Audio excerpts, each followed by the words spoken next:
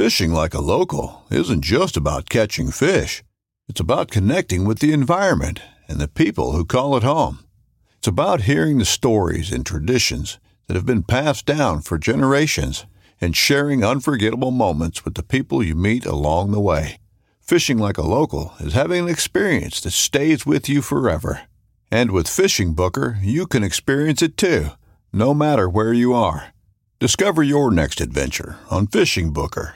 Hunting boots are a critical component of any successful hunt. Whether walking a short distance to your blind or trudging miles through rugged terrain, your feet are carrying the load. Without the right boots, you could give up early and lose out on that trophy just over the ridge. At Midway USA, we make selecting boots for your next hunt easier. With just a few clicks of a mouse, you can decide on what's important, like waterproofing, insulation, size, width, and savings.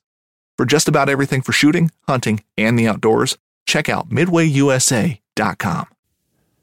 This podcast is brought to you by Tethered, the makers of the most badass saddle gear you can find. Of course, I've been using their Mantis saddle and Predator platform for some time now, but they have a few new things cooking. And the first thing to come out is the recently released Versa strap that they just came out with.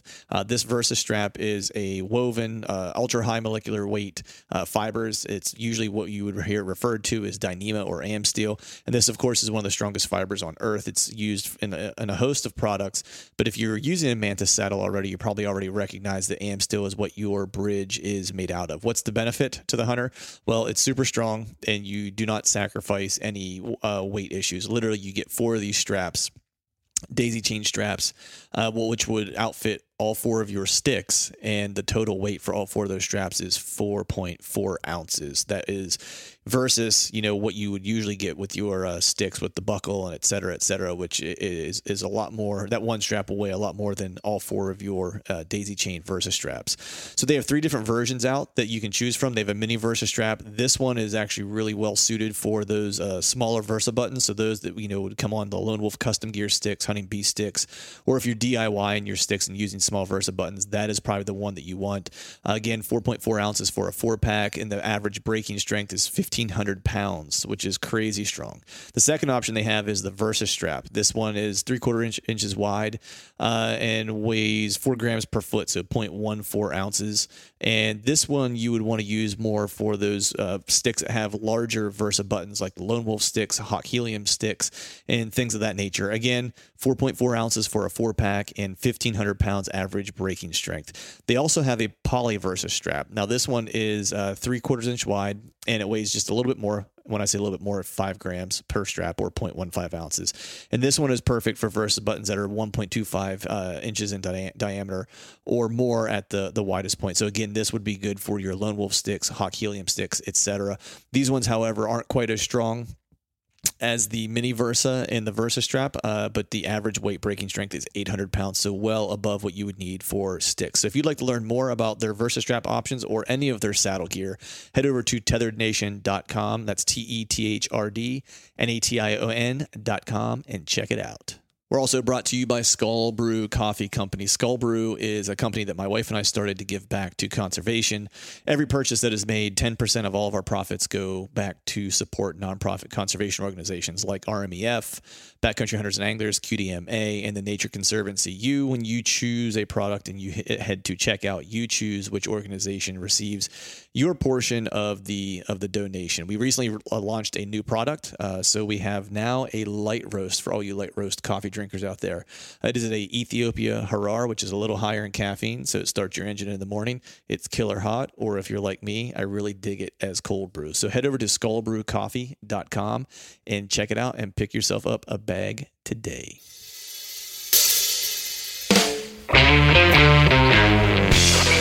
Hello and welcome to the Truth from the Stand Deer Hunting Podcast. I'm your host, Clint Campbell, and you're listening to episode number 134.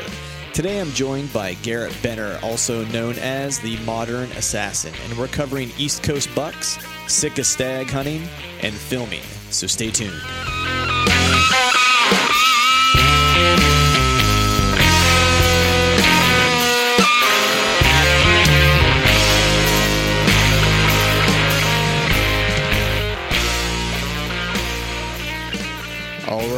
All right. What is going on out there? Happy Wednesday to everyone. Hope you're doing well. Hope you're feeling fine. It is hot. I don't know what happened. I was actually getting a little, I don't know, maybe I was forlorn. Maybe that's not the right word. I was starting to get primed for fall with some of the cooler weather that we had the past week or so. And I was allowing myself to begin to drift off toward, times where leaves are changing and things like that. And then Mother Nature just kind of punched me in the face this past weekend with a nice, hot, humid, mid-90s degree day on Sunday. Monday, just as bad, if not worse. It looks like this coming weekend will be pretty nice, though. But, as it stands, I've been looking for a rainy day. It seems like I'm giving you like the rainy day trail camera check update every week because I still have yet to get rain on a day that I could get out and check cameras, which is really kind of bumming me out because I think next weekend is going to have to be one of those make or break moments where regardless of whether or not I get any rain in the forecast, there are just a handful of cams that I have to go check because I've not looked at them, or it's been so long since I've looked at them that I need to transition them. And I'm really kind of hoping I get some rain so I don't have to, pull the cross your fingers kind of move. But nonetheless, next weekend is going to likely be the weekend where I kind of check on a few things and make the final tweaks and camera moves and so forth. Maybe some mock scrapes in the areas that I'm able to do mock scrapes before the season starts. Because if I don't get to it next weekend, it's like the following weekend is my daughter's birthday, and then we're in September, and here on their eastern part of the state, which means then I'm just a handful of weeks, like 2-ish, maybe 3. It's the 21st. Our season opens here in the eastern part of the state. So then I'm really kind of up against the season, and I don't really want to be walking through there if I can at all help it. So I need to try to make hay this coming weekend. But this past week I didn't get much into whitetail stuff this past weekend. What I did do was I had a rest malfunction on my bow. And so I managed to fix that. And then in doing so, I figured I needed to probably paper tune my bow just to make sure I was still in, everything was still dialed in the way it needed to be. And Greg, of course, the bow hunting fiend, who is my bow guru, was on vacation. So if I wanted to do any shooting, I kind of had to figure it out myself. So I did a quick, if you followed the Instagram stories, I did a quick, I guess a down and dirty DIY paper tuning setup. Here I had some old PVC pipe that was laying around the house and had some PVC tees, and I actually got myself a roll of paper and put it together. It probably took like all of 20 minutes. I don't know why it's taken me this long to do that. It was kind of fun to do, and now I was able to get my bow at least paper tuned and shooting well, and then went outside and shot. In my backyard, I can shoot out to about 35 yards. So shooting out to that and that distance, and the bow was shooting well and seemed to be dialed back in. So that was good. We'll break it out here at the range in the course of the next couple of weeks and fling at a little further distance just to make sure everything is good. But it seems to be shooting well. And then I have an arrow build that I need to do for the season, which I think I mentioned in the last podcast. But I haven't yet got around to doing that. But the one thing I do want to mention, I'm not going to belabor this up front a whole lot here, but there is one piece of housekeeping I do want to mention. It's on behalf of the QDMA, the Quality Deer Management Association, and wanted to make sure I passed along this information. I know that one of the things I've talked about a lot, and I think everyone in the hunting community has talked about, is just about hunter recruitment in general. I know I looked at the Pennsylvania doe tag availability just this weekend. And, I know when I was growing up, like finding a doe tag was like, you might even put in the first round of doe tag drawing and not get a doe tag. And it seems like there's a lot of doe tags that are available. And I don't know if that's, I know that they increased the numbers a little bit from last year. But, I'm trying to figure out how to say this. I'd be hard pressed to think that part of the reason that there's so many tags still available is that we have fewer hunters in buying tags. I don't have any hard data on that, but it just stands to reason that if we see a dip in hunter numbers in generally speaking, we're likely to see, numbers dip whenever it comes to purchasing those doe tags. So in that spirit, in hunter recruitment spirit, the QDMA actually has partnered with the John Hines National Wildlife Refuge, which is around here in Philadelphia. It's Tinicum, I think is how you say it. It's down actually near or in South Philadelphia. I want to say it's close to the airport. And what they're doing in partnership with them is they're actually opening up that refuge for a limited public, recreational archery hunting program.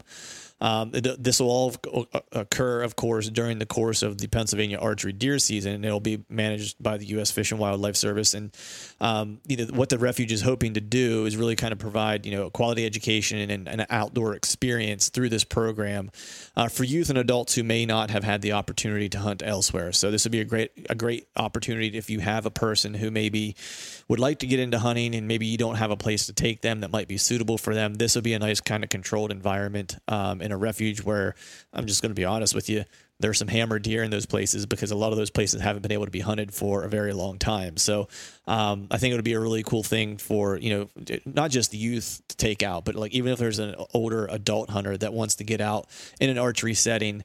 I think it's crossbow only, if I'm not mistaken, I think is what it is. Don't hold me to that. But here's some of the important information to know if this is something you're interested in doing. To apply or register your hunter, and I think you have to register as like as a mentor potentially too. You apply at fws.gov/Heinz. So that's fws.gov/HEINZ, and you have to do that by August 30th in order to be part of the whole deal. So with that, there are a handful of dates that are important to kind of know, and I'll pass these along here. And I'm actually going to just read them so I don't get them messed up. So hunter archery hunt days registration is required, as I mentioned, Saturday, October 5th. They haven't solidified a time yet. This will be an archery orientation and skills assessment. And then Wednesday, October 9th through Saturday, October 12th will be the hunt scenario number 1, and then Wednesday, October 23rd through Saturday, October 26th is the hunt number 2. There'll be, staff and partners there on hand at the refuge, at the wildlife refuge area to help kind of teach, and mentor some of the hunters that are coming in. There's one other important date here, or two other sets of important dates I want to pass along. So Saturday, August 24th, 10 a.m. to 1 p.m. is the intro to archery and hunting. So if you have a mentor who's never done any of this before, this would be a great thing to take them to after you register so they kind of get oriented with some of the gear and some of the approaches to hunting in general. Saturday, September 21st, 8 a.m. to 4 p.m. It's a youth hunter education training. The Pennsylvania Game Commission will be at the Refuge Center, and the registration is absolutely required for this. And then Saturday, September 28th, this is an archery event at Philly Fall Nature Fest. So a lot of cool stuff going on. QDMA is helping put this on, and this is part of their Field to Fork program. So if you have a youth hunter or an adult hunter, or a potential hunter that someone wants to get into into archery hunting, this would be a great opportunity to take them and get them initiated and registered, and just get them familiar with the outdoors in a different way. I think it's a really cool thing to do. Hopefully I'm going to be able to make one or two of these dates, some other prior obligations, wedding during hunting season. Who gets married in October? I don't know. But hopefully I'll be able to make a date or two of these to lend a hand. But regardless, make sure you keep those dates in mind, get registered, and take a new hunter hunting. Add to the numbers. So with that, I think we'll go ahead and not belabor this any longer. We will just go ahead and jump right in. Got a cool show today with the Modern Assassin. He's from Maryland, a fellow East Coast bow hunter here. And he's just an interesting guy, man. I really enjoy talking to Garrett. He's got a different approach and outlook on things, which I think is pretty refreshing. And we'll cover all that in this session. So thanks, guys, for listening.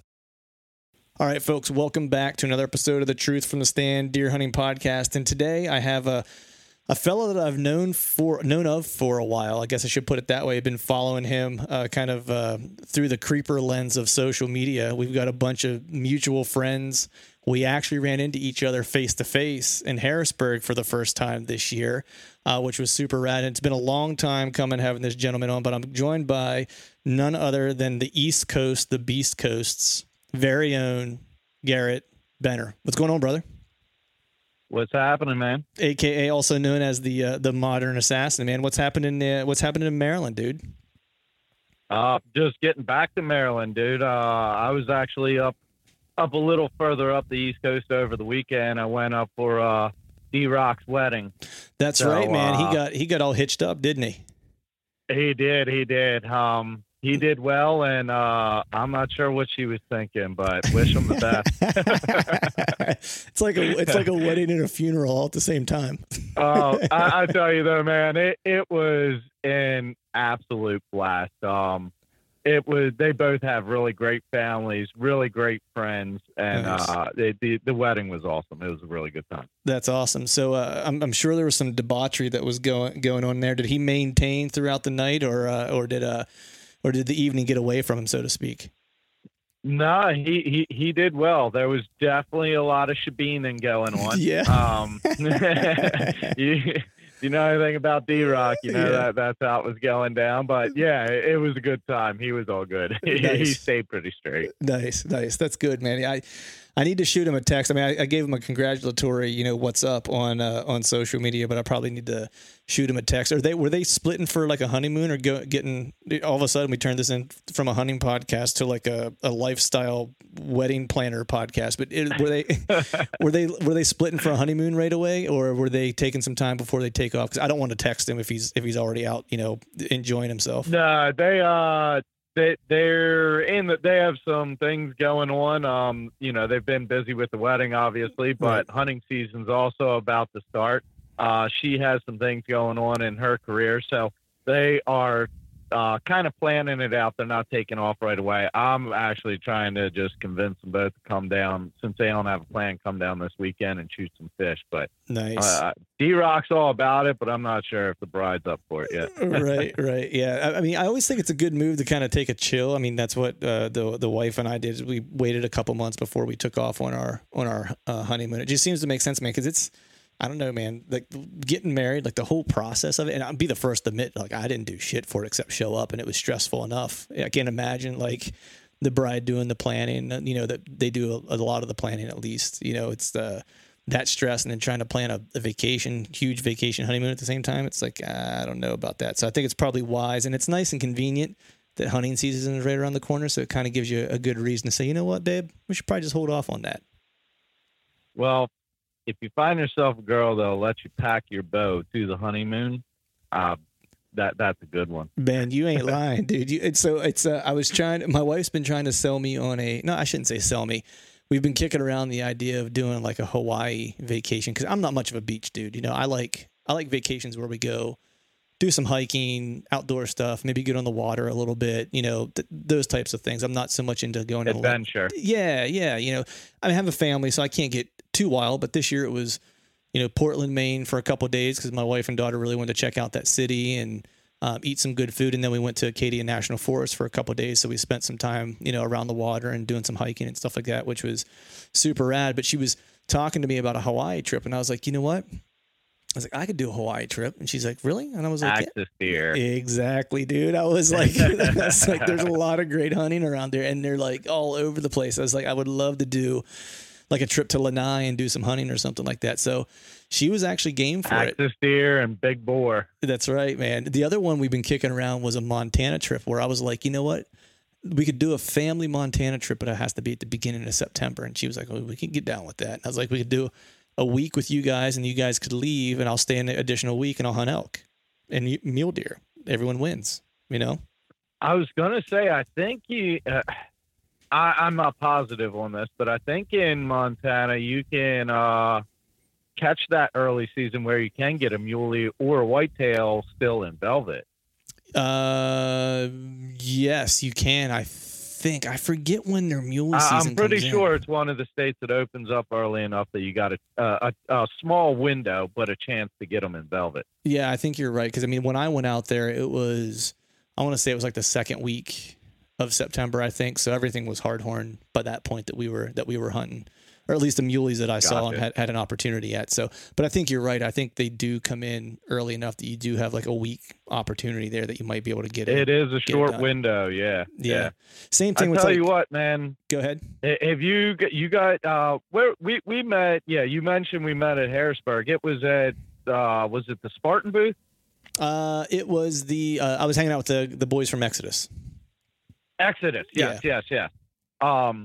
Have you got your trail cams out this year? Oh yeah. They're out. I'm trying to resist the urge to check them as we speak. I've got 2 that I left out and just pulled right before a big rainstorm, and I got a decent one showing up. Yeah.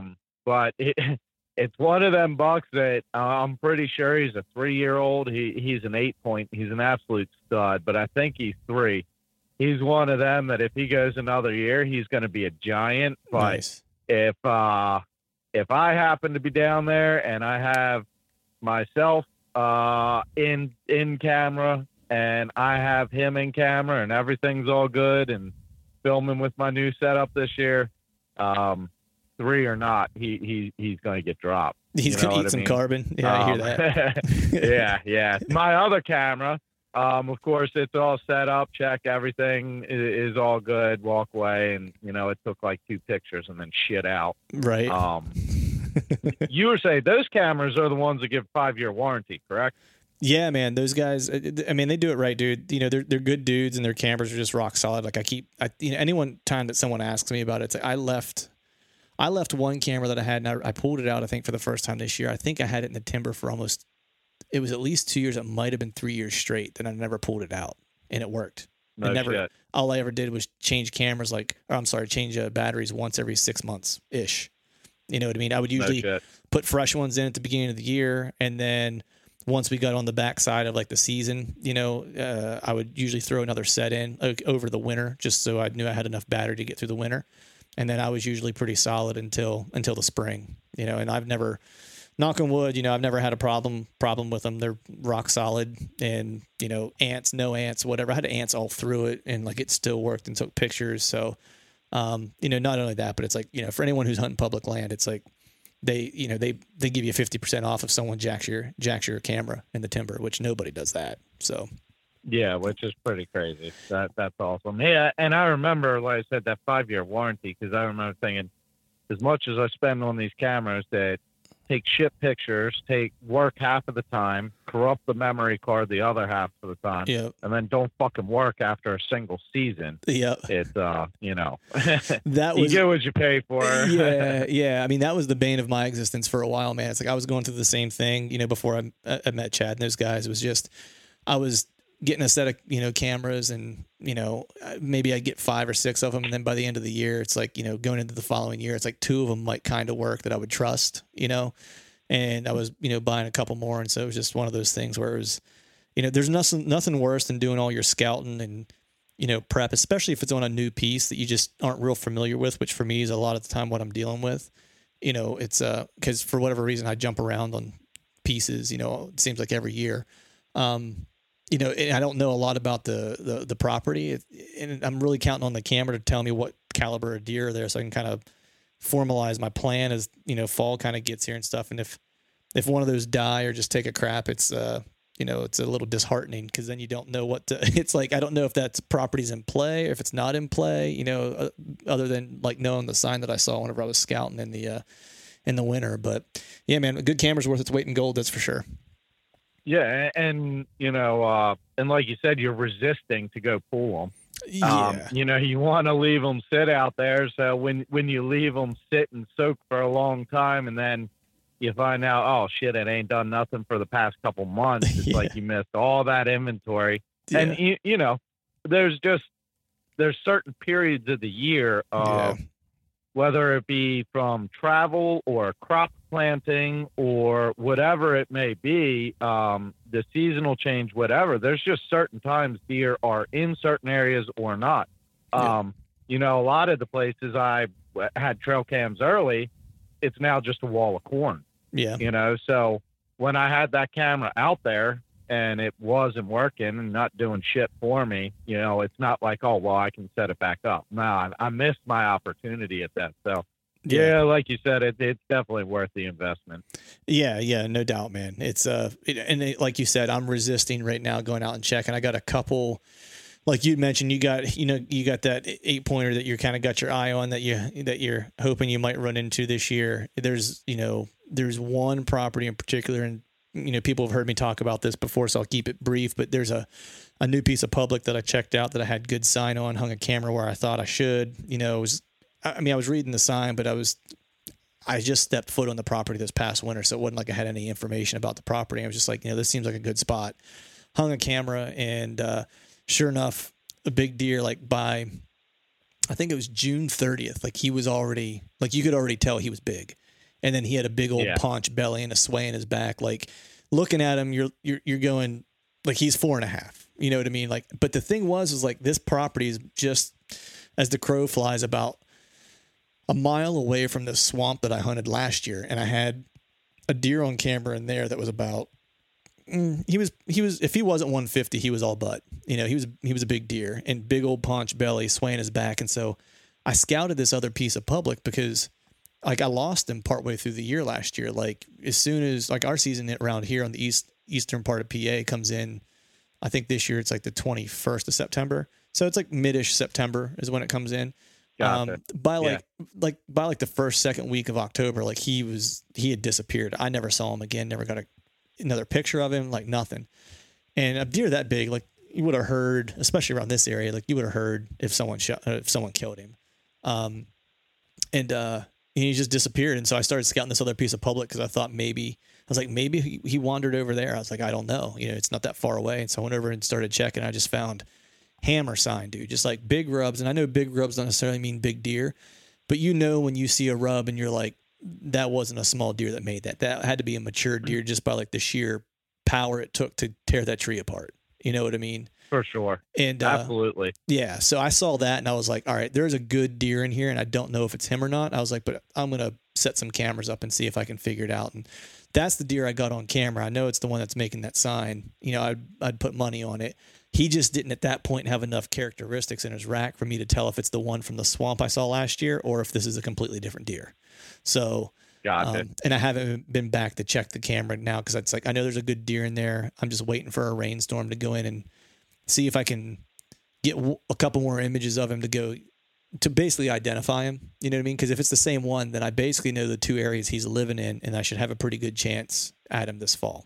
So, well, and his time of transition, which correct. Again, that can be a lot of different factors. That can be weather factors and everything else, but your main time of transition, a lot of bucks show up the same places the same year every year at the same time. Yep. And a lot of that has to do with crop rotation or harvest and everything like that. Mm-hmm. Acorn drop, new food source, new seasons. If maybe that's when a rabbit season or a pheasant season comes in right before that. A lot of times that bumps a buck up out of his area and now pushes him to somewhere else.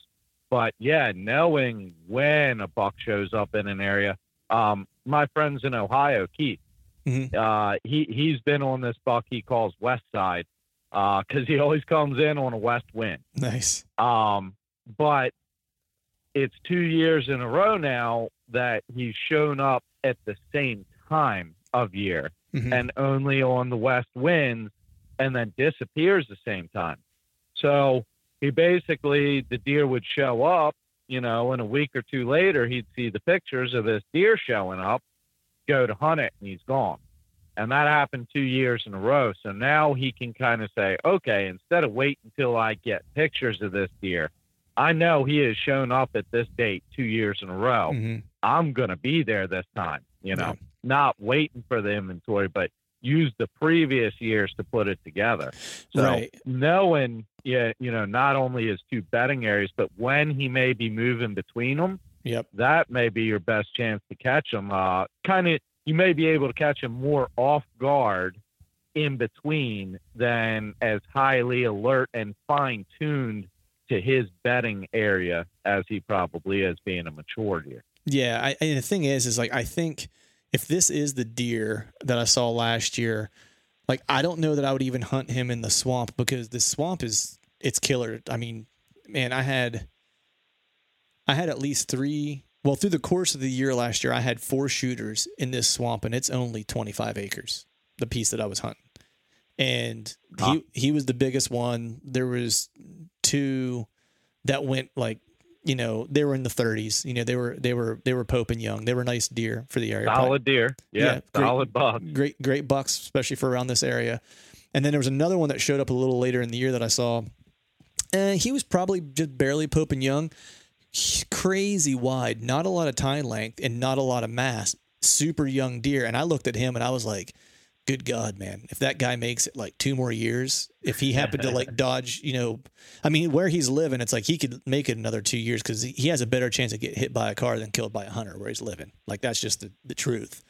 And if he would make it 2 more years, I'm like, geez. I was like, he would be a monster. You know what I mean? Because his width is just insane. Like, out past his ears is an understatement. You know what I mean? It's one of those deers where you look at him and it's like, you just say, like, the first thing you say is like, Jesus, man, look how wide that deer is. You don't even count the tines. Have you ever harvested an animal that you knew from a year prior? No, I have not. I ask people this a lot because I know a lot of people that, pass on a younger deer, and I'm not saying, only trophy hunt or whatever, but it's just not the caliber of deer you're looking for. And it seems like more often than not, people that know these deer for several years, they end up being a buck they know for several years, but can never really get one. Yeah. If that makes sense. No, it totally does. It's crazy how much they pattern the hunter too. Well, I was just going to say that, right? It's like you have to really be careful in learning a deer how much he's learning about you at the same time. Absolutely. I think you're 100% right, because I think they get to a point where it's like they know this deer so well, but they've had so many encounters that deer's crossed their scent trail or had a visual or had a sound that spooked them in an area or whatever the case was, that they just over time started recognizing, the pattern of the person that was hunting them. And so then they started avoiding these areas. And so it's like, I would venture a guess that a lot of these guys are probably having less and less frequent encounters and less inventory on their cameras even. You know what I mean? It's like, for me, I'll put it this way. It's like, I know you live in Maryland and, I'm in Pennsylvania, and there's a fair amount of hunting pressure around here, of course. Right. And so I don't typically try to hunt a specific buck every year. I like to say I'm an equal opportunity slayer, if you will. You know what I mean? If it's absolutely, if it gets the blood pumping, I'm gonna put an arrow in it. I of course want to try to kill a mature deer. That's kind of the goal every year, especially if I have mature deer around. I try to target one of the better deer that I have on camera, or that I know at least is living in the areas that I'm hunting. But I stopped.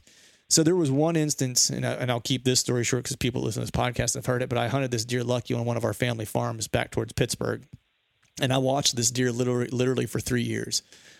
He was just a nice rack 6 as like a 2-year-old. Nothing crazy, but like he just looked like a good up and coming young deer. Watched him that year. The second year, he kind of blew up into like this wide 7-point, like huge, but he had a really weird rack, some palmation and stuff like that in his rack.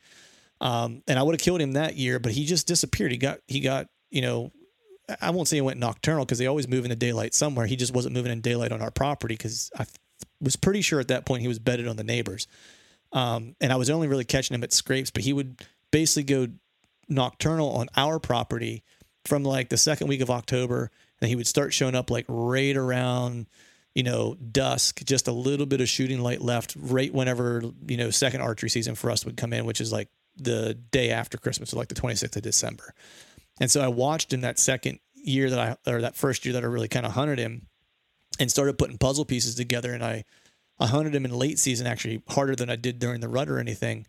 And I ended up hunting him 4 days in a row in like December 26th, 27th, 28th, and 29th, I think is what it was. And out of those 4 days, I had 3 encounters.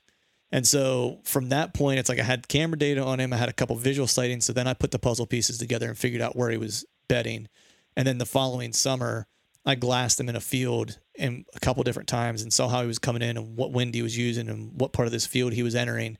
And then from there, it's like I knew which pinch point he was using. So I told my father-in-law, I was like, I'm going to kill that deer opening day. I was like, if I get the right wind, I was like, I'm going to kill him opening day. He's like, nah, you're not going to kill him. When you got the right wind. Yep. And so it just so happened that we had one of those, like a storm blew through, a cold front came in, a nice high pressure system came in like to push it out. Right. It was nice and chilly. And then, I had the perfect wind for it. I set up where I thought it was going to be. I was in the tree maybe 2 hours and he came through, but what I didn't anticipate was he was still bachelored up, and he was with another shooter that I'd seen, or that I had on camera.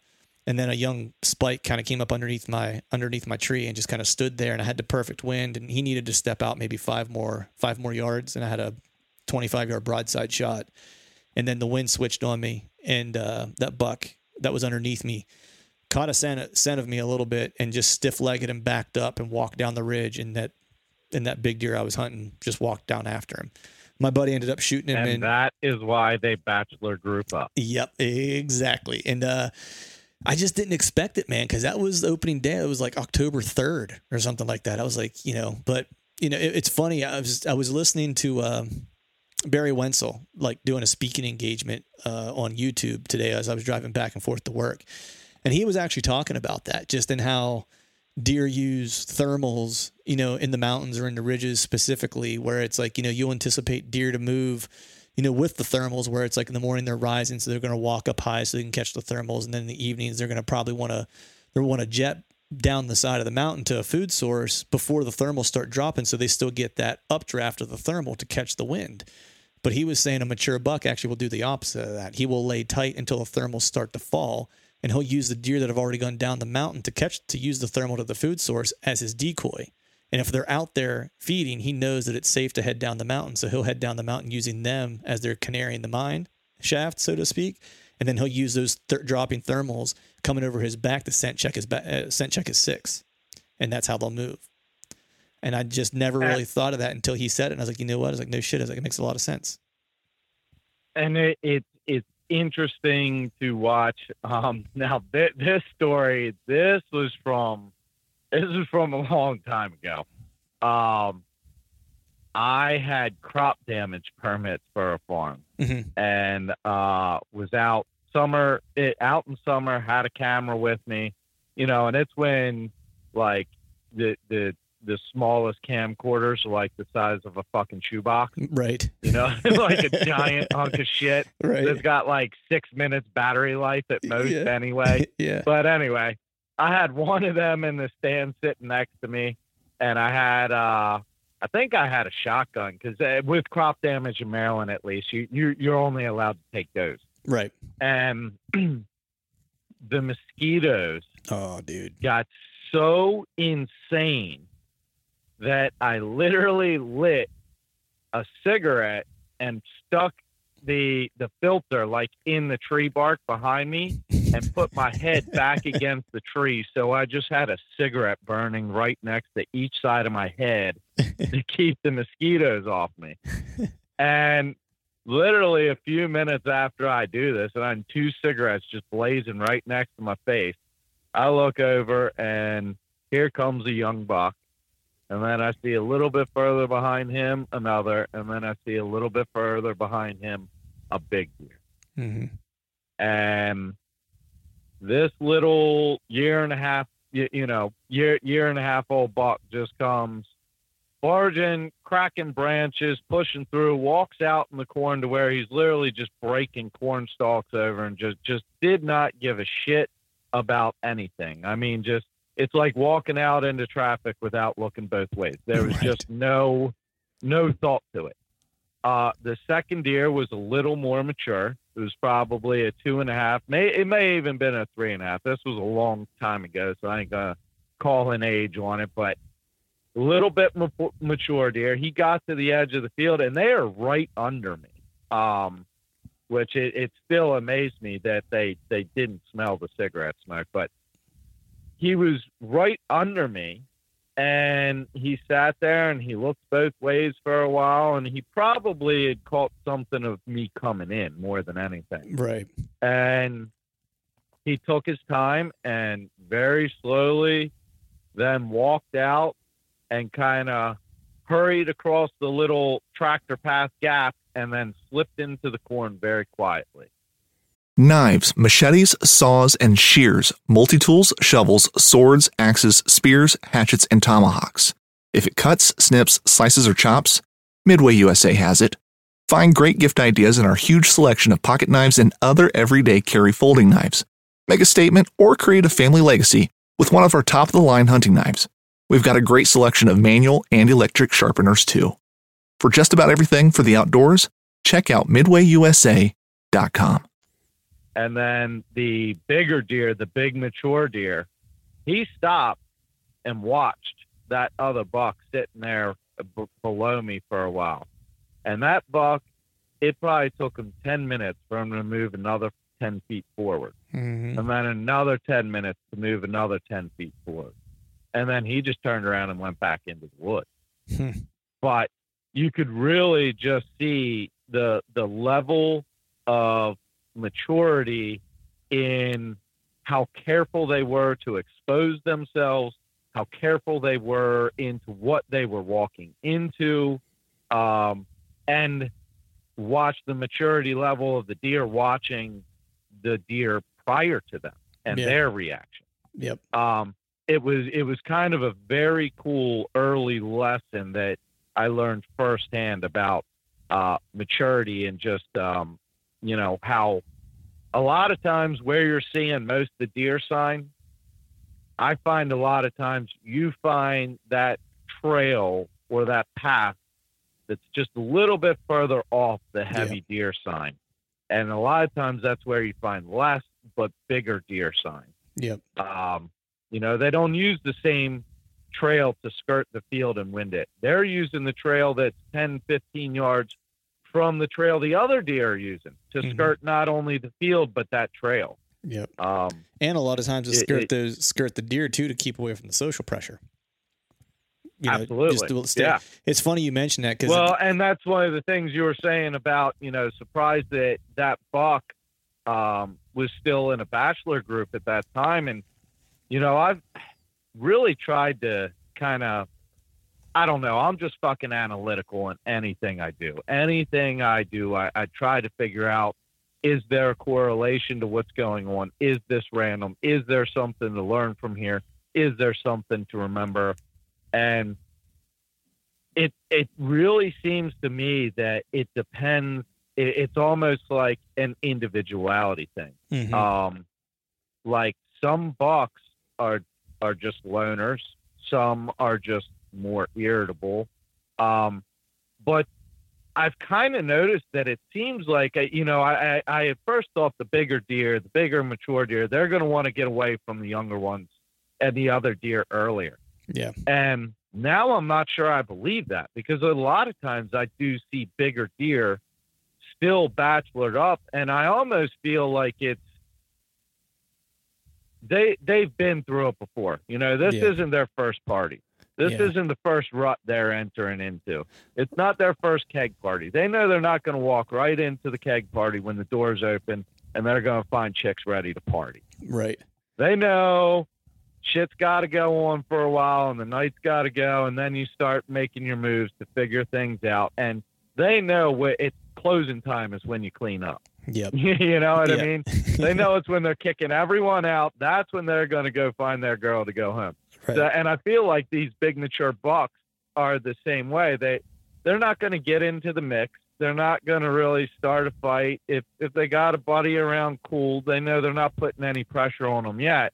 But once it's time, they become obviously the more aggressive, and there's just no playing around. Yeah, I think you're right, man. I think a lot of it's the earlier point you make, which is just, the personality of the deer, right? And the only way you figure that stuff out is just by observation. And I think you made a good point about watching that deer and seeing how a more mature deer was gonna act in that situation. Because I know for me, missing out on that big deer that was 2.5, maybe 3 seasons ago now, that I had that big deer that I had patterned and knew what was up and just couldn't seal the deal, because a little peckerhead blew it up for me.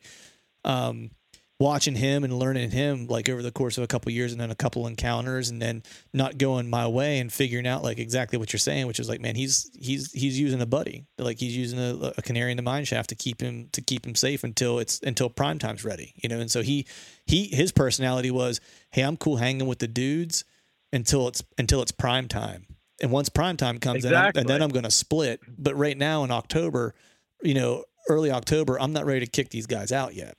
And then it's kind of like, you've heard the saying like, oh, I don't need to outrun a bear. I just need to outrun the slowest person. Right. I feel like the big bucks are the same way. Like, the younger and the dumber dude that I'm hanging out with, the more chance that he's going to get popped. Right. The more chance he's going to expose himself or get into trouble, and the more chance I'm going to have to get away. I almost feel like they know the younger, dumber ones are going to make the mistake, or for instance, that younger, less mature deer chose a different path than you. Right. Maybe, I'm sure you set up in the way that was strategic for the way those bucks were using that wind. Yeah. Well, that young buck kind of just being careless, not properly checking and using the wind, and just kind of carelessly moving, maybe what put him in position to actually alert that deer in the first place. Yeah, well, so it's kind of like them 100%. young bucks almost act as a satellite deer in a way, because they're just kind of aimless. Yeah, 100%, man. I mean, he was dead for probably 10 minutes if I wanted to kill him. You know what I mean? Like he came in he wasn't coming in on the trail system that I had kind of pinpointed, right? He was coming in a little bit off of it.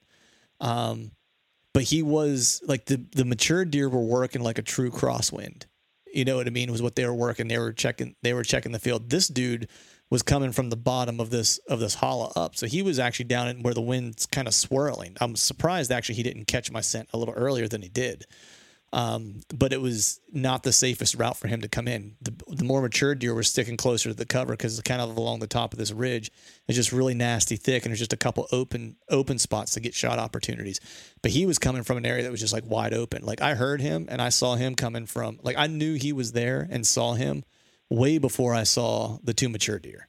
Like probably 10 minutes. 10 minutes before I saw him. Exactly, because they're careless. They're careless. Yeah.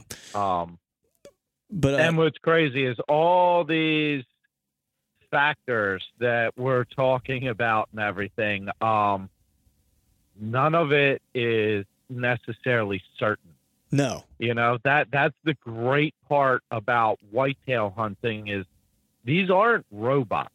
Yep. These aren't, and I will be the first to admit, I kind of fell into this trap myself in the mentality thinking of a whitetail is a whitetail is a whitetail, that, oh, well, deer don't get up and feed at this time. Well, guess what? If that deer got bumped out of his bedding spot early because the neighbor let their dog out and he had to move, well, now he's going to be up and moving somewhere. Right. Nothing is certain. And they're individuals. And that's what keeps it interesting. If it was as easy as always picking a wind and a time and a moon and a weather pattern, I mean, all those are certainly factors to help you. That's why we obviously take them into account, but nothing's certain, man. Right. That's why there's a lot of people that have them deer from year to year they have on camera and they can never put it together. Yep. Even though that deer they may have the most information on. Yep. 100%, man. I think the biggest thing for me in terms of like, I agree with you. I mean, I think, and it's the thing that I love most about whitetail hunting is like every year it's different, and every year is an opportunity to learn and get a little bit better than you were the year before. And you try your damnedest in the off season to scout and, have conversations like you and I are having now and learning from buddies that you look up to, and, and just pick people's brains and see how they hunt differently in different places. Is there something I can take from them and apply it? But it's like, I feel like that deer I didn't kill, I think that was one of like the milestones that, I think it did two things for me. There were two specific instances in hunts that, like, for me, like, I don't want to say changed my hunting trajectory necessarily, but it was, they were big milestones, I think, for me. One was that deer that I was patterning and trying to hunt and kill because I literally put all the puzzle pieces together. And that was probably the first deer and the first time that I strategically was like, this is the deer I'm going to hunt and this is how I'm going to kill him. And I actually put it all together, right? Everything happened except releasing the arrow. So failed hunt. Absolutely. Yes. And I'm not necessarily into moral victories, right? But for me, making the switch from like a hunter, to me, that was like truthfully like when I felt like I became a bow hunter, right? Because I had to put myself in the right position. I mean, I was hunting with a bow previously, but like to me, like my mindset had shifted to like that of a bow hunter finally. You know what I mean? And then I 100% agree, and I have kind of the same story. I found where I knew a buck was going in and out, and I knew he had this kind of small bedding area where there was a bunch of blowdowns. Some trees had fallen and some thicker shit was growing up, and I knew he was using this area. I ended up parking my truck way, way, way further back. I had stands set on this property, but I parked way far away, took my climber in, climbed up, and I watched this buck come in, bed down at 30 yards, and he bedded with his facing directly toward me, and he was slightly uphill, and I just could not move for literally 35 minutes. And he stood up, he walked my way, I grabbed my bow, I put the camera on, drew my bow back, put the pin right on his heart, and then I let the bow down. It was a smaller 7-point. It wasn't the deer I was after, but the same thing. To me, that was a victory. I figured that spot out. I didn't know the deer using it. Yep. I just knew that a buck was in there. He was using it. I knew he was using it at that time too, because of the fresh sign. I went the extra mile, literally carrying the stand and parking way further away. And I put myself in position, and I was drawn back, ready to release. Yep. So yeah, it wasn't bloody, but yeah, that moral victory. I mean, it is kind of a merit badge of, okay, I leveled up in this game a little bit. Right. And what it does too, man, it's like, and this is the biggest thing for me, like going forward, and I've talked about this at different times, but it's like, for me, now I feel like for me, most specifically, it's like, Greg Litzinger, right? Bow Hunting Fiend. Yeah. You know Greg? I'm familiar with him. Yeah. It's like, we live pretty close together, and we talk a lot. He's on the show a fair amount. And, we were talking the other day when we were driving, we went and shot some bows, and we were just kind of talking about what you and I are discussing now. And, and he was like, you're at the point where it's like, he's like, you just need like the hours in the tree now to like put all the stuff together that like you need to see it play out. And then he's like, once you get more of that, he was like, that's when you see the big jump. You know what I mean? Because I've started seeing these incremental pieces where it's like, yeah, that buck I figured out. And then the next one was I went to Ohio on a piece of public land, and I speed scouted it for like a day in the summer, and then went back in November, and in 3 days killed a nice Pope and young deer, and blew a shot opportunity the day prior to killing that one on a bigger deer. But it was those two encounters taught me a lot. And then it was like, I got more confidence because I went to a foreign piece of ground. I figured it out in 3 days, put a deer on the ground. You know what I mean? And then, and it just seemed like from there, I was starting to trust what I was seeing. You know what I mean? That I understood and was interpreting things correctly. And it's like, and basically since that point, it's like, I've got on better deer. I've had better encounters, and it's been consistent basically since then. And so it's just one of those things now that I think what I'm trying to work on more than anything is, getting to the point to where I trust myself in reading hot sign. Because I still have a habit of like wanting to scout an area, making a plan, and then starting to work that plan, where now what I want to start doing is like scout an area, make a general plan, kind of still hunt my way through, be confident enough to maybe go in a little after daylight so I can see, especially if I'm not super familiar with a piece, find the hot sign, set up and hunt the hot sign. You know what I mean? Agreed. And myself personally, I kind of went through what I consider now to be almost a regression in my whitetail hunting. And what I mean by that is, when I first started, a lot of it was public land. Mm-hmm. I'm talking about bow hunting. I did a little bit of shotgun hunting, the traditional opening day, get up with grandpa, go sit out in the woods, and pretty much if it's brown, it's down, bam. Right. But as far as bow hunting and learning whitetails and everything, a lot of my first encounters and lessons were all on public land, and I really didn't have much of a mentor of any type. Mm-hmm. But I've always been wood savvy and just kind of in tune with animals. And I did pretty well. Mm-hmm. And then when I got out of college and I moved back to, where I went to high school and everything, I knew some farmers, family knew some people with farms and land that I could hunt, things like that. And so when I went into these pieces, it's almost like you think of it as it's now almost like public land and a mobile hunt because it's all new. Right. It's all kind of fresh. And I did very well. And I then, through, at this time, there was really no internet. It's books and magazines and your Drury videos, and that's about it. Right. VHS tapes. Right. So some Betamax. So I went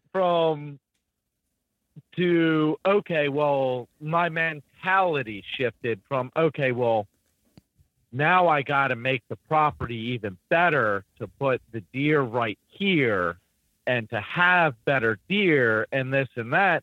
And it took me years to really realize that in a lot of ways I was fucking shit up. Yeah. I'm now putting a more constant pressure on the property by trying to monitor it. Mm-hmm.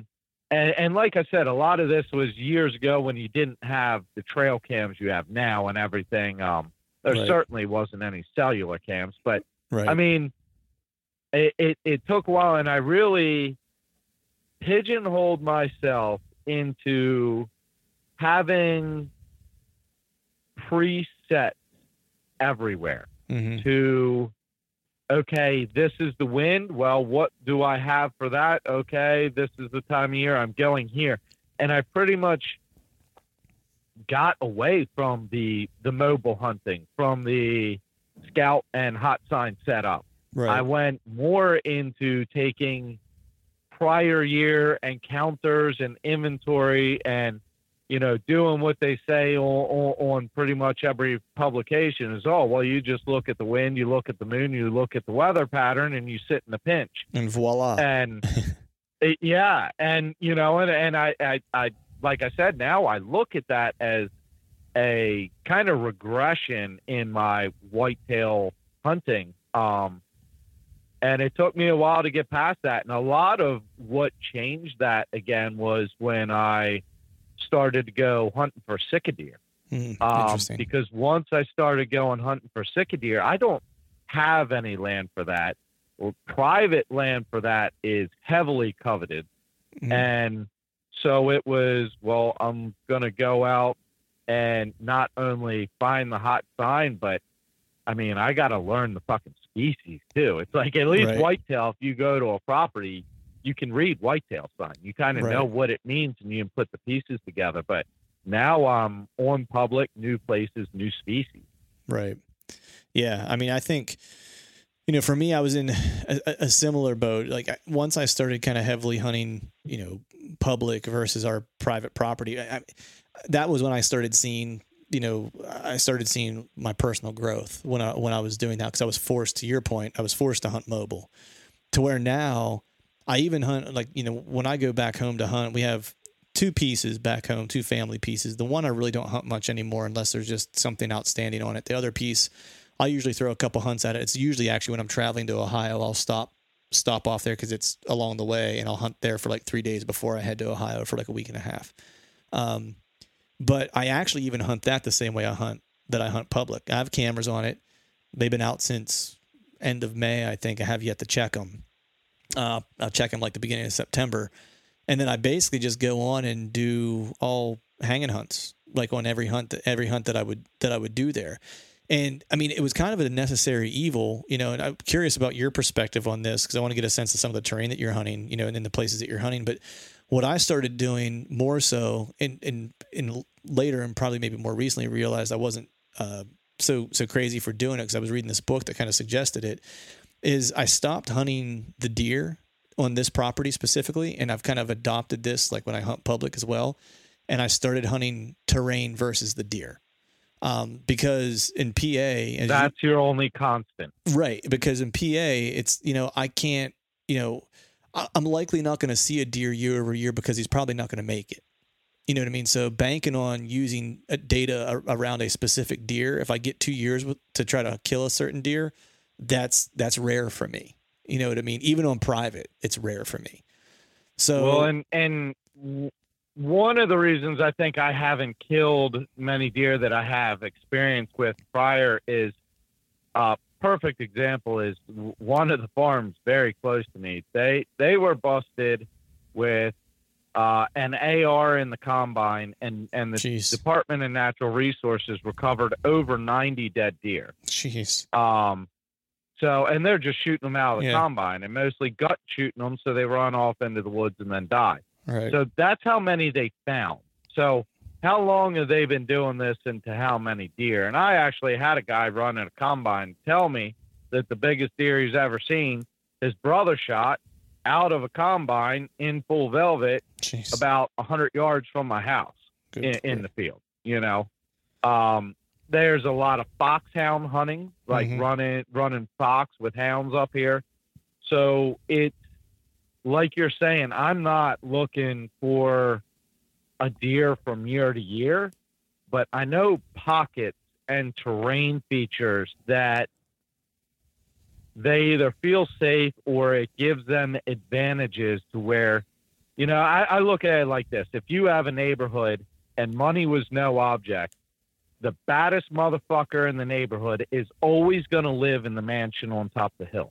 Right. And as soon as something happens to him, the next most badass around is the one that's going to take over the mansion on the hill. Right. And that's the way it is in the whitetail world. Yep.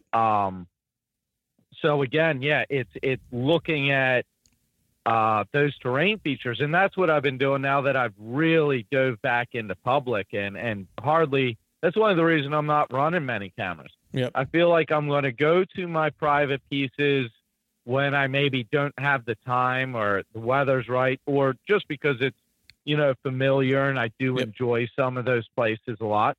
But I kind of already know it. I know where to go in. So I'm spending most of my time public. And very first thing I do is I pull out a map and I'll look at, okay, where do I see agriculture, if there is any? Mm-hmm. And then the very next thing is I'm looking at topo and water. Yep. You know, the ridges and everything else, but then water as well. And I'm doing, before I ever set foot on a property, I'm picking out the spots I want to look specifically by that topo, you know, and the terrain, like you were saying, because the terrain is a constant. Yep. It's a constant from this year to 10 years from now, those deer. Yep. And the way the weather and the wind and everything works and it influences their movement, that's going to be almost the only thing that's going to be constant from now to then. Right. Well, and when you have a terrain feature that you're going to focus on, right, it allows you to kind of like evaluate the wind a little bit more closely and understand how you need to set up in that terrain feature to be successful, right? It's like, because terrain features aren't built to hunt on every single wind, right? So it forces you to kind of be strategic, because you have to look at it just from, where's my wind going to come from? Am I in hill country? Am I close to water? What's my thermal going to do in that area? Is it a saddle? Is it just a funnel? Is it an inside corner of a field? Is it a bench? You know what I mean? Because the wind is going to play differently in all these places, and you have to kind of take that into consideration. And then once you kind of know what area you're trying to get to, it's like then the trick becomes access, right? How you get in there, where the deer trail's running in conjunction to where you're trying to get to, and what's my path going to be in order to get there, so I impact the deer movement as minimally as possible, right? So it forces you to kind of like ask all these other questions, as opposed to like, there's this deer over here, I just need to get, like, for me, hunting terrain takes the emotion out of the decision, and I'm able to be analytical, because when I start to focus on the deer, to me it's almost like buck fever. If I know I can go find a deer in this area and I know where he's going to be, I start to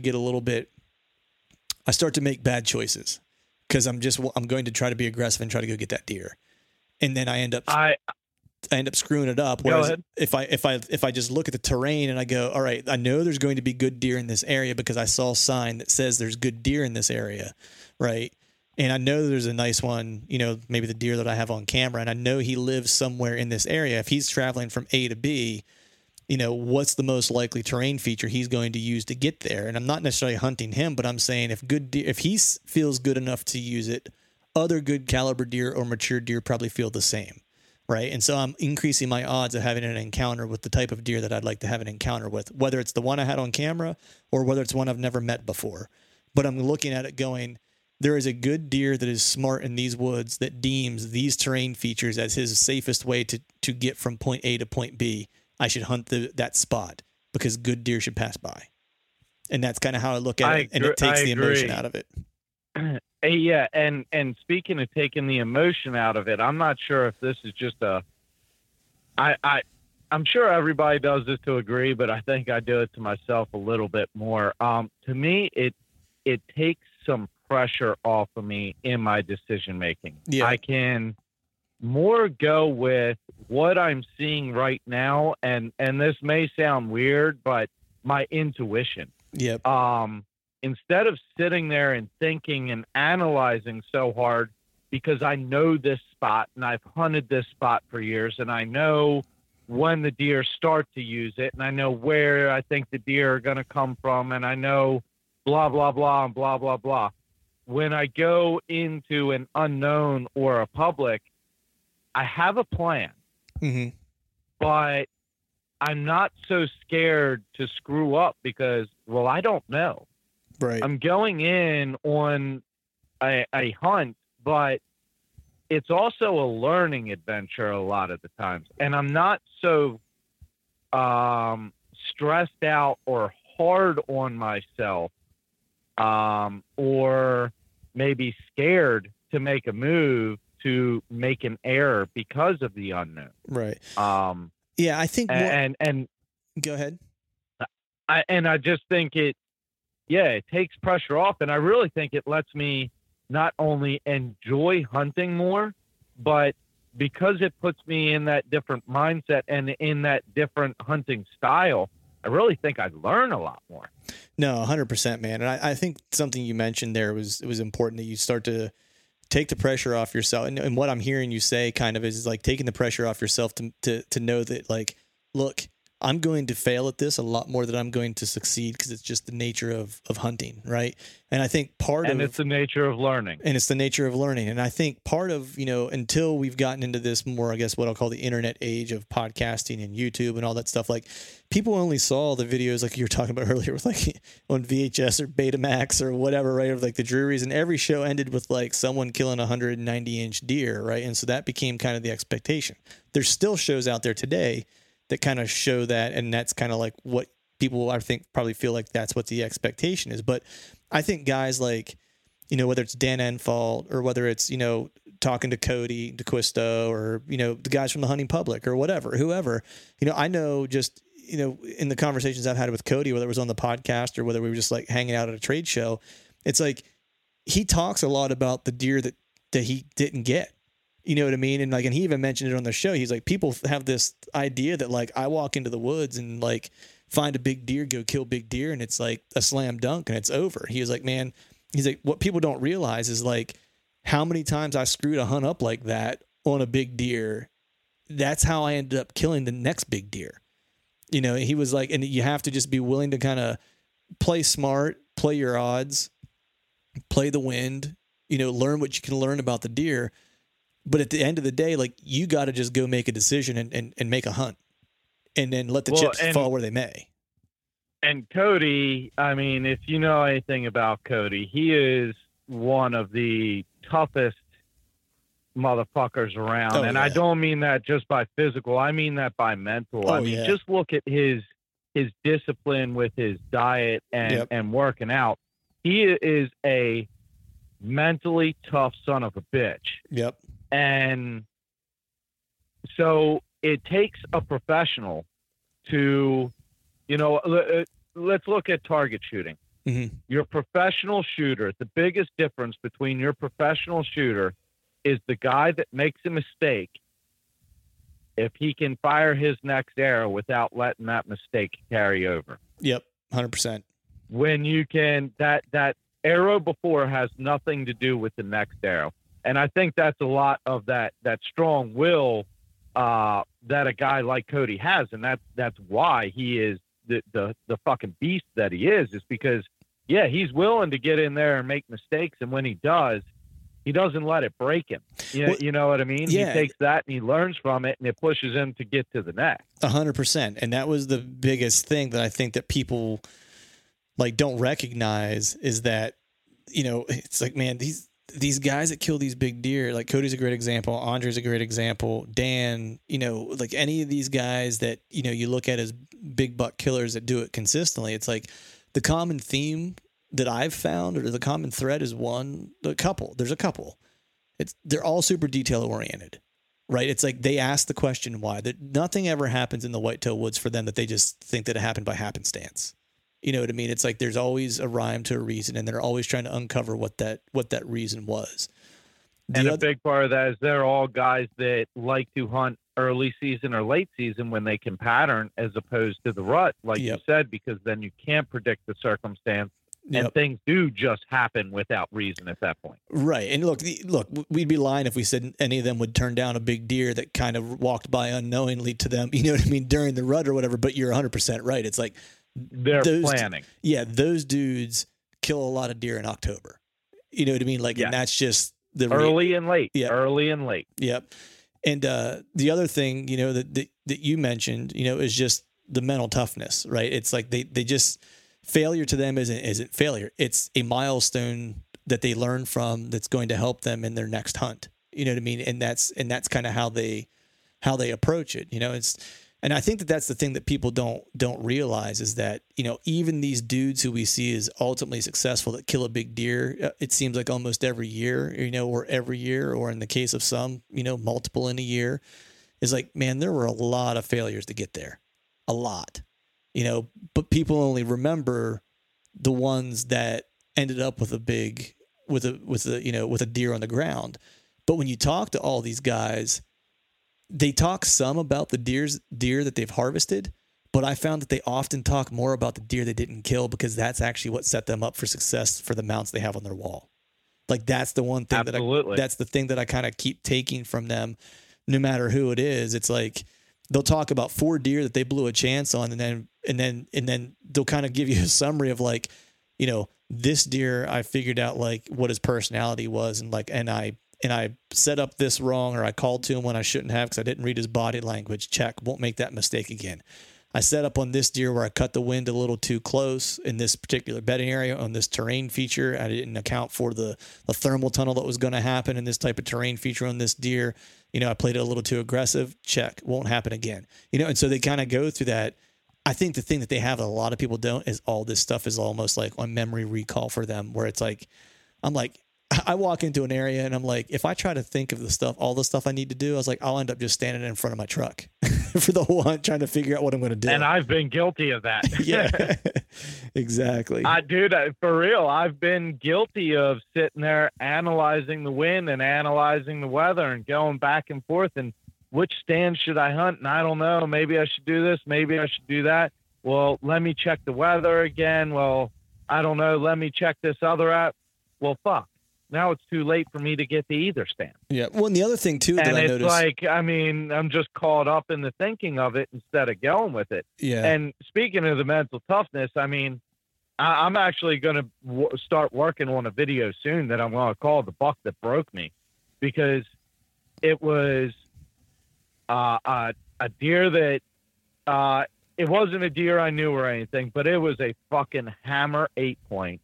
We had absolutely amazing footage of this deer from several angles, and he just came in. He caught me off guard, and when I made the shot, I had another second to think, I would have known, okay, this deer's on pins and needles. He's 30 yards, aim a little low, but I put it right where I wanted. He dropped on the shot. I hit him high, and didn't know what happened. It was 50 days later he showed up on camera again. Wow. So he did live.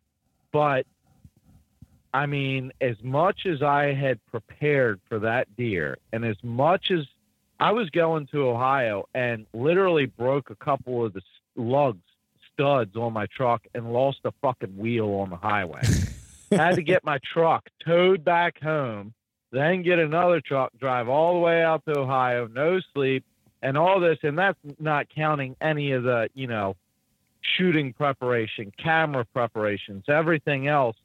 And as a hunter, you make year-round preparations in the hope that you get that one opportunity. Yep. And that's one thing a lot of people that don't hunt don't understand, that so much goes into hoping for that one moment and making sure it goes right.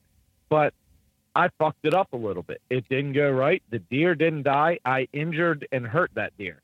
Yep. And it broke my confidence for a while. Well, should I aim low on the next one, or should I do that? And it just, the whole rest of the time I hunted as hard as I could, but I know I was making mistakes. Right.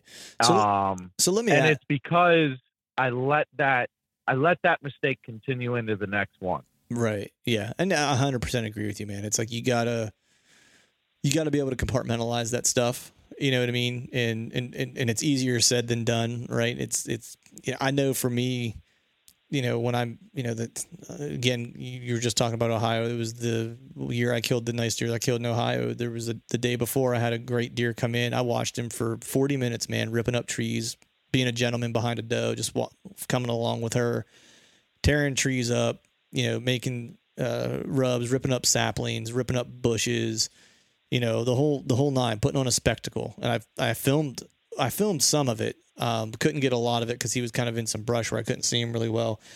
Long story short was he kind of got out of sight. I grunted at him when he got out of sight to try to bring him in, and I was like, there's no way he's going to come in. He's on a doe. And she'd already kind of passed through the shooting lane. He tipped down in some brush, and I sat there. I grunted at him, and when I grunted, he was down below me in brush, and he just thrashed a tree for like another 5 minutes, just watched it moving, like just, heard it and watched it.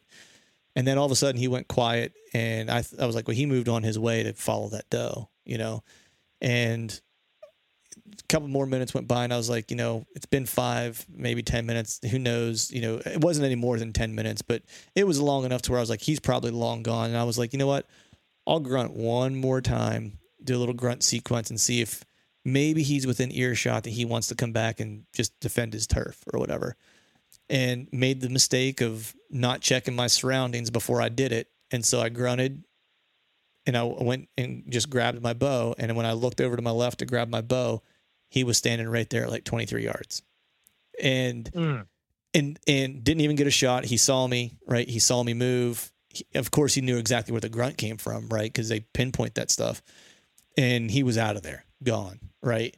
Really nice deer. Like the one I killed was like 130 inches roughly, I think is what I like rough scored him at ish. This one was bigger than that. And I was, needless to say, I was pretty bummed, right? Because I was like, man, absolutely. I was like, I just watched this whole thing happen. He put on a show. Like, it would have been a great kill to have, you know what I mean? If he would have read the script. Great story, and then I make a mistake like I've never been in a tree before, you know what I mean? Just getting caught up in the moment and blew my chance. And I was like, that's it. Like this hunt, this week, this trip's done. I was like, I'll probably not get another shot at another nice deer. Now I'd seen bucks every day, but that was by far and away like the nicest deer I'd seen. And I was like, man, I doubt I'll see another one like that. Well, next day came back, I ended up sitting the same spot because it was just one of those areas, man, where I was at the top of the leeward side of a ridge, and I was bulletproof from the wind in that set. Just the way the wind, there's a small saddle right behind me that kind of funnel the bucks up between I'm sitting in between two doe bedding areas, essentially. And bucks just run that area nonstop during the rut. And I know basically what time it turns on. And so when I do hunt that area, I go back the same time each year that I go back because it just flips on like a light switch. And sure enough, this other deer came in. I ended up blind grunting him in, and he came in on a rope. He ended up walking to the same spot that other deer busted me, and I ended up arrowing him at 23 yards. But it was one of those things where it's like if I would have continued to be bummed out about the opportunity I had the day before and let it eat me up, I probably would have blew that chance too. You know what I mean? Yeah. But it was one of those things where I was bummed about it. But I had I don't know, man. I remember going back to camp that night, and I was hunting with two buddies, and we met back at camp, and they asked what happened. I told them, and I was pissed off about it. And I was like, you know what though? I was like, man, I saw the rut break out like you see on TV. You know what I mean? I was like, I watched that happen in real time. And, a lot of guys hunt a lot of years and don't ever see that type of action. You know what I mean? Where it's like grunting, snorting, snort wheezing, ripping up trees. And that was like for 2 days in a row that I saw that every day. And I was like, I should just appreciate the fact that I'm getting to watch all this, and enjoy the fact that I'm able to kind of take part in their world and they have no clue I'm there. I was like, that's super cool. And so I just kind of tried to put a positive spin on it. And then the next day was rewarded, I guess, so to speak. So mindset, man, it'll make a hunt or break a hunt. That's for sure.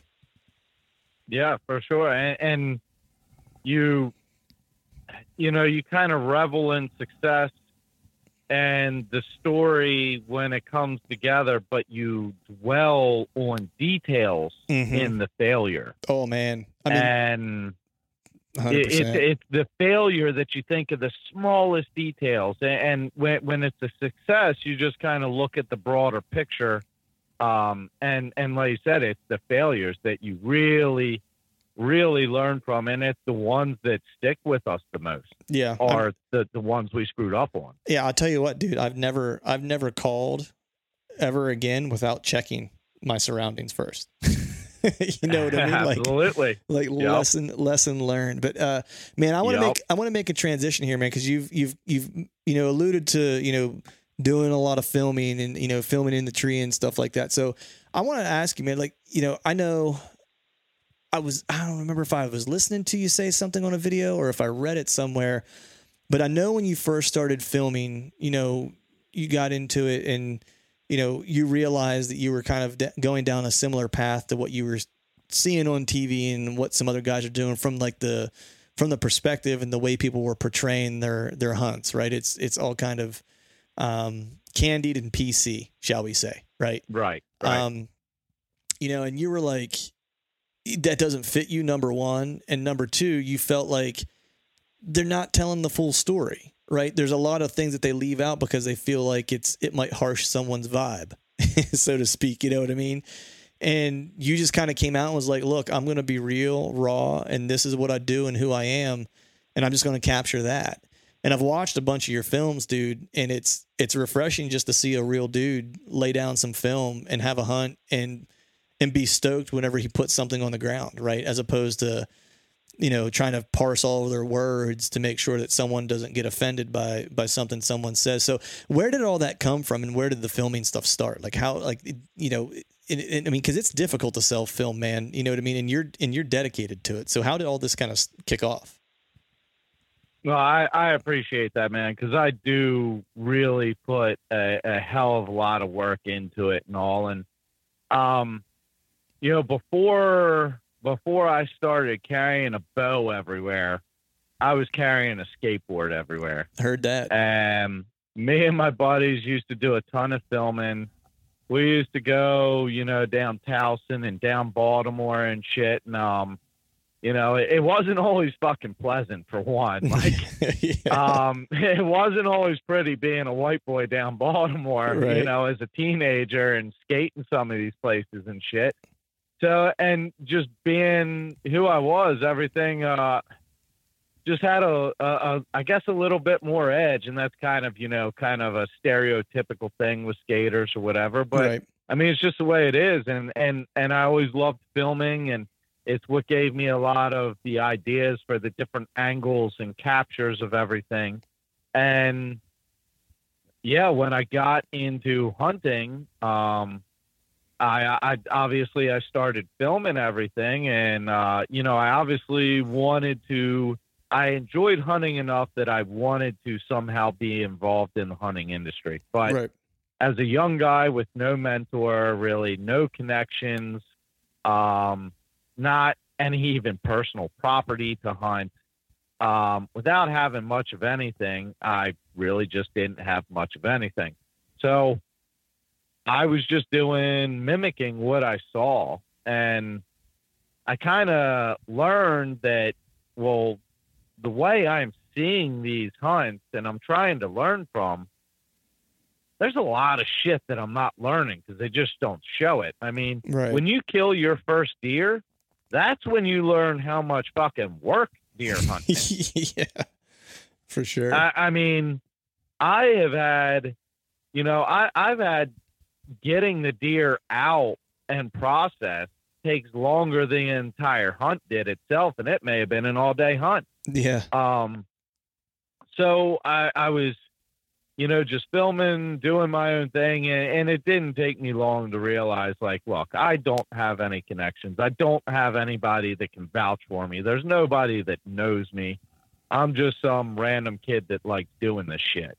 Right. And I realized too, like, I would show I would be all excited. I got a kill on film and I'd show a buddy and whatever. And one night, I had been talking to a friend and I called him up and I'm like, yeah, dude, I just shot this fucking deer and it was only a doe, but I'm like, this is what happened. And she came in and I got drawn back and realized she walked out of camera frame and I had to lower the bow and readjust the camera and get everything drawn back. Killed her, he was all excited and hyped and he came over and we, you use those old ass red, yellow and white cables to plug the son of a bitch in the TV and watch it. And he watches the video. I'm like, what do you think? He's like, that was nowhere near as exciting as the story you told me. I was like, what do you mean? He's like, well, you're acting like you're not even excited that you killed this deer. You're talking about like, great opportunity to harvest this animal. What happened to, holy shit, dude, I just fucking smoked this doe. He's like, where'd that go? Right. And I kind of realized like, holy shit, I'm taking the thing I love the most and I'm dulling myself. Right. Like I'm not being myself in any way. I'm like, that was completely fake. You're right. Like, what the fuck happened to all that excitement? And I wasn't able to then portray that excitement. And I just kind of thought, well, if anyone's ever going to see my shit, it's because I show it to them. And Right. if I'm showing it to you, I can show you whatever I want, just like a skateboard video or anything else. I can do whatever the fuck I want. Right. It's your choice to watch it or not. And I just kind of, just kind of sent that whole thing wayside of what the typical personality is and maybe what the typical format of a hunting video is. And I mean, I don't harvest animal. I fucking kill shit. Yeah. It's real. Like here's the honest truth about deer hunting. If I could not eat venison, if venison was poisonous, I would still love deer hunting. Right. That's just the way it is. The fact that the population needs controlled, and it really does. It's not just something we say. And the fact that you can eat it, to me, that's a bonus. Right. Like that's a major bonus. But I'd be out there hunting them anyway. Yeah. And so I just started filming and doing shit my own, and I just started raw, real, no bullshit, and that's the way I try to show it. And it always did, and it still really does. Kind of hamper me in a way in the fact that there's a lot of people that would never touch me as far as sponsor or association. Right. There's a lot of people that never watch a video enough to find out what I'm really about. They see an Instagram video where I'm holding up a bloody goose saying some funny, dumb shit and think that's all I am. And it's like, well, yeah, I like to say funny, dumb shit, but that doesn't mean I didn't use the animal to its fullest or respect it. I'm just having fun. Why do I want to not have fun? Yeah. That's kind of just how I've rolled with it. Yeah, dude, it's cool. And it's funny because like there's this crew of dudes, and like I was talking to Cody about this, like he and I started talking about it when we were in Iowa, and we were talking about fitness because I like to get up and get my grind on in the morning before work and get a workout in and do all that stuff. Kind of weird about my diet as well, so we had some similarities there. But we started talking a little bit about extreme sports because I grew up skateboarding, snowboarding, and hunting. That's kind of, what I did. And then I wrestled too growing up. It was like the sport that I was good at. Oh yeah. And we were talking just about like, you know, I'd mentioned just how like, you know, I see a lot of parallels for me between extreme sports, you know, wrestling and how I hunt, because those sports are very much individual sports. Wrestling, I was on a team, but it was very much an individual sport. Skateboarding, snowboarding, very individual. And and those sports are ones in which to try to master a trick or, you know, master certain techniques in wrestling, like you're going to fail 100 times before you're ever successful. And so you kind of get used to that failure model of learning and that aggressive model. And it was funny because he's like, you know, I never thought of it that way. He's like, but you're right. You know what I mean? He's like, you fail constantly, like trying these tricks over a handrail or whatever when you're skating, and you do it and do it and do it because you love it. And then when you finally land it that one time, it's like the whole world came together. You know, he was like, and it's amazing. He was like, and so we started kind of talking about that. And then what I realized was like, you know, there's him. You know, I don't know Kurt personally, but I know, you know, Kurt from working class. I know he was into like BMXing, and I need to have him on the show at some point. You know, you skate, the bow hunting fiend was, I believe, was into like snowboarding, skateboarding, into like hardcore music and stuff like that. So there's like this group of like this, and then D-Rock, and it's like there's this group of people that are all around our age-ish that don't look like the Drurys, don't talk like the Drurys, don't hunt like the Drurys, but it doesn't mean we're any less relevant to hunting than they are. And I would maybe, I absolutely agree. 100%. And yeah, the thing about those sports, like you said, is you're going to fail. And in most of them, it's going to hurt. Oh yeah. Not only physically, but I mean, it hurts your fucking pride when you fall on that rail and you got 4 of your boys sitting there laughing at you. Sure, they come over and they help you up, make sure you're all right, but they're fucking laughing at you, and maybe the cute chick from high school you dig was there to see it too, you know? The shit fucking hurts. Yeah. But it builds you to be stronger and to continue doing it. And in those individual things, there's no one else to push the blame onto. Yep. But there's also no one else to take the glory from you. Yep. You know, like you said, they're individual achievements where you hold yourself accountable and you get to revel in the achievement. Of course, we got coaches and we got friends and shit like that, but it's an individual thing. And, you know, talking about the Drurys, I'm not sure if I've spoke about this on a podcast at all yet, but I've definitely talked to some of my friends about this. A Drury video that they made, I believe it was for Field and Stream, is what's directly responsible for me to start filming my hunts and fall in love with it at the moment I did the way I did. Mm-hmm. Now, as far as relativity and importance to the industry and everything, the Drury brothers have a master system of whitetail hunting. 100%. They have prime properties that they can have prime food source at those prime type of years. They have prime hunting locations. They will literally plant a food plot and everything else around a blind location or a tree that they want to put a stand in. Yep. And then they will not put any pressure on these properties until the absolute perfect time when that deer is there. It is a master plan for hunting giant whitetail. Yeah, and look, I'll be the first to... It's not something that nearly anyone else can mimic. Right, and I look and I say, hey, to the person who can do that, like, good on you. You know what I mean? It's not... Absolutely. It's not my style. Who else can do that? Right, exactly. It's not my style.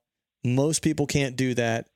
And I don't want it to seem like, you know, that I don't know the Drurys from Adam. I've never met them. I was in like a bar the same time they were at ATA or something like that. It's the closest I ever came to meeting them or talking to them.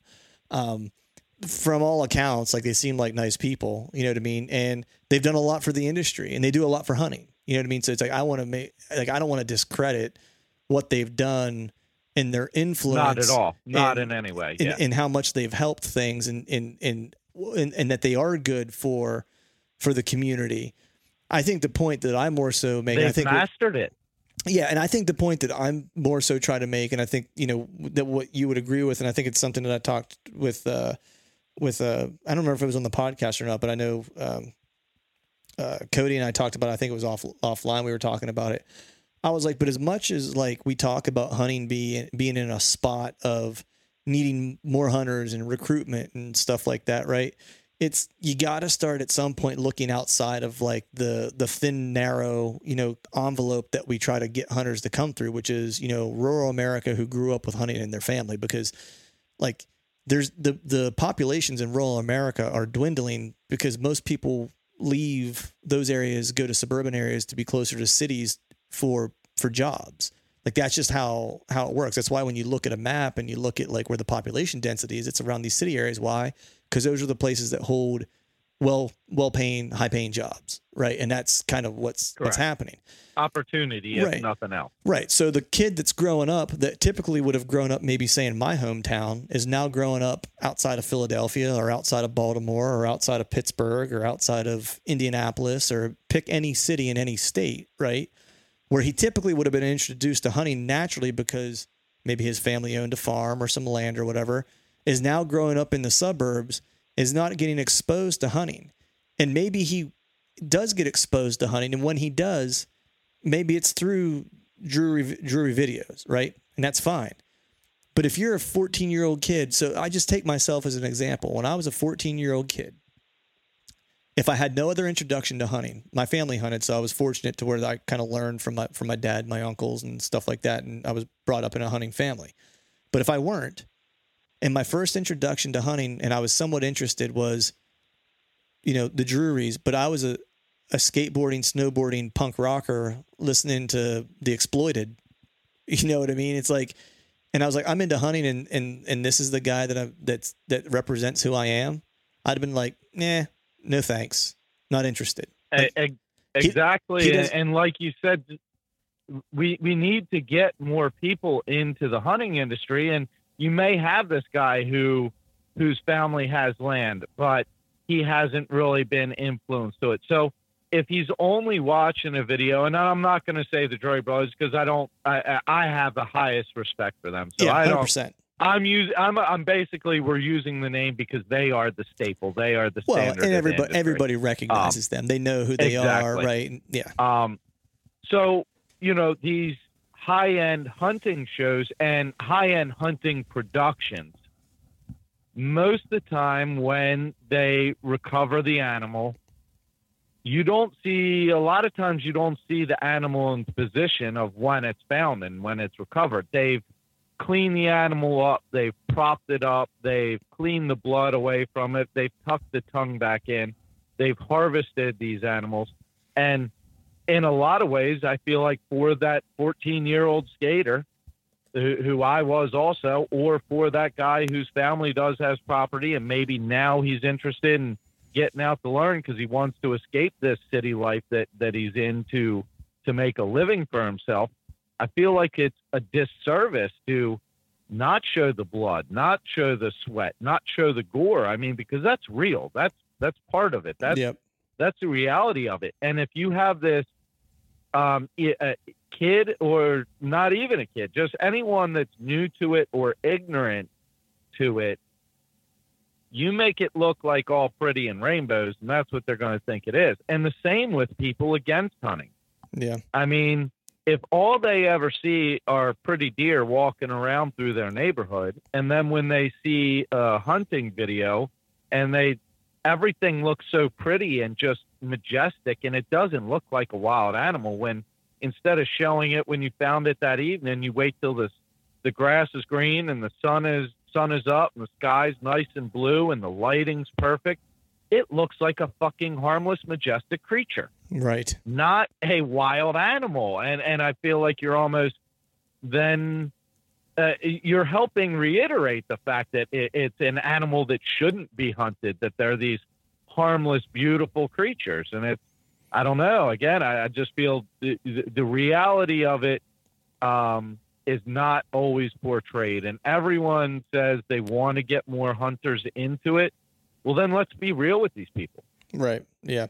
100%. I think I always equate it to it's like sending someone who's never fought MMA and saying, hey, we're going to take you to an MMA gym so you can check it out. but you're going to have pads on and they're going to be doing some light sparring, right? So it's not going to be a big deal. It's just so you can kind of understand what the sport is and what it's all about. And then when you get there, they're like, nah, just kidding, man. We don't have any pads here. We forgot them at home. And actually, you're going to fight this guy who's who just signed a UFC contract today. And good luck. You know what I mean? It's like a little bit of bait and switch, you know. But yeah, and you're just never going to have interest again. Right. You got a really bad taste. It was like, that's not what it's like, you know. And I think more so from like some of the TV shows, I think to me, and I agree with you, it's like I like seeing the raw, real deal, like the recovery and stuff like that. And there are some shows who have, you know, that do the producing thing that do show some of that. And I do have, you know, I respect the fact that they do show the recovery, and it's not like the first visual of the animal after the kill is like this cleaned up, you know, image or whatever that shows some of that. And I won't name, you know, who they are, but there are a few that are out there. Right. And I appreciate them making that effort. But what I will say is that where like 90% of those shows lose is that if it's someone who is new to hunting, if they think that they have to have property to hunt in order to be successful, you're doing them a disservice, and you're doing our community a disservice, because most people aren't probably ever going to get to a point to where they own a large enough tract of land to hunt. That's just the reality of the world we live in today, right? And it's not good or bad. It is what it is. And so then if they think that, you know, hunting can only be done a certain way, and if I don't have the land to do it, I can't do it, and they end up not getting into hunting because of that, then it's like, I feel like we've done a disservice. That's why I feel like, you know, the guys like the hunting public, I think, does a really good thing, because I think they show that, like, look, you don't have to own anything to do this. You know what I mean? Like, there's access out here. Go use what's available, and you can have success, right? You don't have to be on, you know, grandpa's back 40 to be able to kill a deer. Like, you can do it on a piece of public land that no one else wants to hunt. I mean, you can do it on Pennsylvania public land, which by a lot of accounts or a lot of standards probably is not the best in terms of pressure and opportunity and stuff like that. But plenty of people get it done every year, you know? Well, you still have the Skull Brew going on? I do. Yeah. Okay. So after this podcast, I definitely need to get some from you. And when I say that, not asking for coffee. I'm going to buy some from you. And the reason I'm bringing this up is because of what you do with Skull Brew and why you started it. And it is very important. Yeah. And I will be the first to admit that I'm a little bit crazy, dude. I know I'm not, I don't think the same and operate as everyone else. Okay. It's just the way it is. I've been punched in the head too many fucking times. I've hit my head skateboarding too many times. It's just the way it is. And so I really appreciate the fact that you step up to do something like that, because it is so fucking important. Or like D-Rock, how he's constantly, everything is unity and bringing each other together and conservation. And I have the utmost respect for anyone that does something to keep public lands public. So these guys, including myself, have that opportunity. And I agree, if you make people think you have to have private, you have to have trail cams, you got to have a mineral site. Well, and if you can't bait, I tell you what, starting to bait was probably one of my biggest downfalls in the regression of my whitetail hunting. Right. Yep. But yes, it's very important, the conservation aspect, the public land aspect. And, you know, and I really do have the utmost and highest respect for someone like yourself that went kind of above and beyond and created something to help give back. Like, I give you mad props on that, dude. Man, I appreciate that. But I mean, look, it's we all do what we can. You know, we all can do different things, and I think that's the most important thing, is that, you know, whatever we're capable of doing, you know, with you, it's putting out real content that's no bullshit, raw, and showing people the real deal, you know, and making sure people see that side of hunting and the passion that comes through in that. I think that, to me, that's equally as important as starting something that's going to support conservation, because I think they all work hand in hand. You know what I mean? It's not it's not a one or the other. It's an altogether type of approach that we have to take. And so I think those that want to divide and create division in our group, in our community, I just don't think there's any space for them. Personally, it's kind of my take on it. And I hope those folks kind of recognize that we're, all kind of a group that's on in an area of need for, as D-Rock, talks about, of just being one community, helping to lift each other up and support each other no matter how we hunt, what tools we use to hunt, what type of land we hunt, how we like to hunt, what we like to portray, what we don't want to portray. Like all that stuff is a non-issue in many cases, as long as we're all kind of working toward the same goal. If we do that, we'll ultimately get there, and everyone will do their part as their skill sets and capabilities allow them to. You know what I mean? So I appreciate that, man. But I think we all do as much as we can, and that's all we can ever ask of each other is just that. So. Well, I appreciate that too, and I agree. And yeah, when push comes to shove, as long as you're pushing and shoving the guys next to you to move forward, it's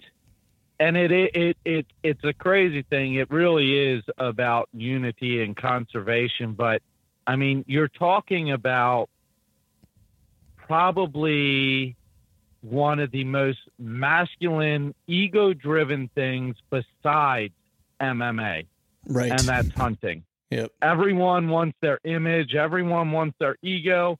Everyone wants to be better than the other guy, and it is intimidating for someone new to get into, and that's why, it is important for podcasts just like this to open up to the guys, to make them realize, hey, like, or the hunting public, like, you don't have to have the best equipment. You don't even have to necessarily have a tree stand.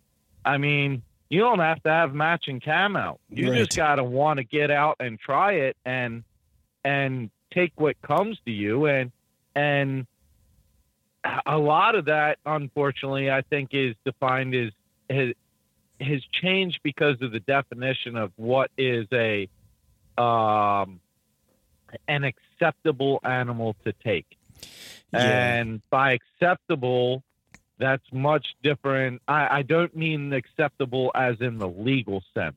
I mean acceptable as in pressure from your peers. Right. Perception of a mature deer and harvesting a certain class of animal. I fell into that hardcore. I can't tell you how many years I filmed bucks either following a doe or I rattled them in, and I have great footage of rattling these bucks in and shit, and I didn't shoot them because, well, I want to be like the guys on TV, and I want to kill these big deer, and no one's going to care if I kill this little deer. And I don't know how many great opportunities go for nothing more than what I thought someone else was going to perceive it. Right. Never did I take in the consideration of how I was perceiving it. And that's a big thing that I've gone backwards on. Like this year in Ohio, I had the goal to cut a head off a turkey. I was hunting with my buddy Keith. It was slow as shit the first couple days. I was filming now. Now I'm filming as the Modern Assassin for Tack Driver TV on Pursuit Channel. It was the first opportunity I got with that.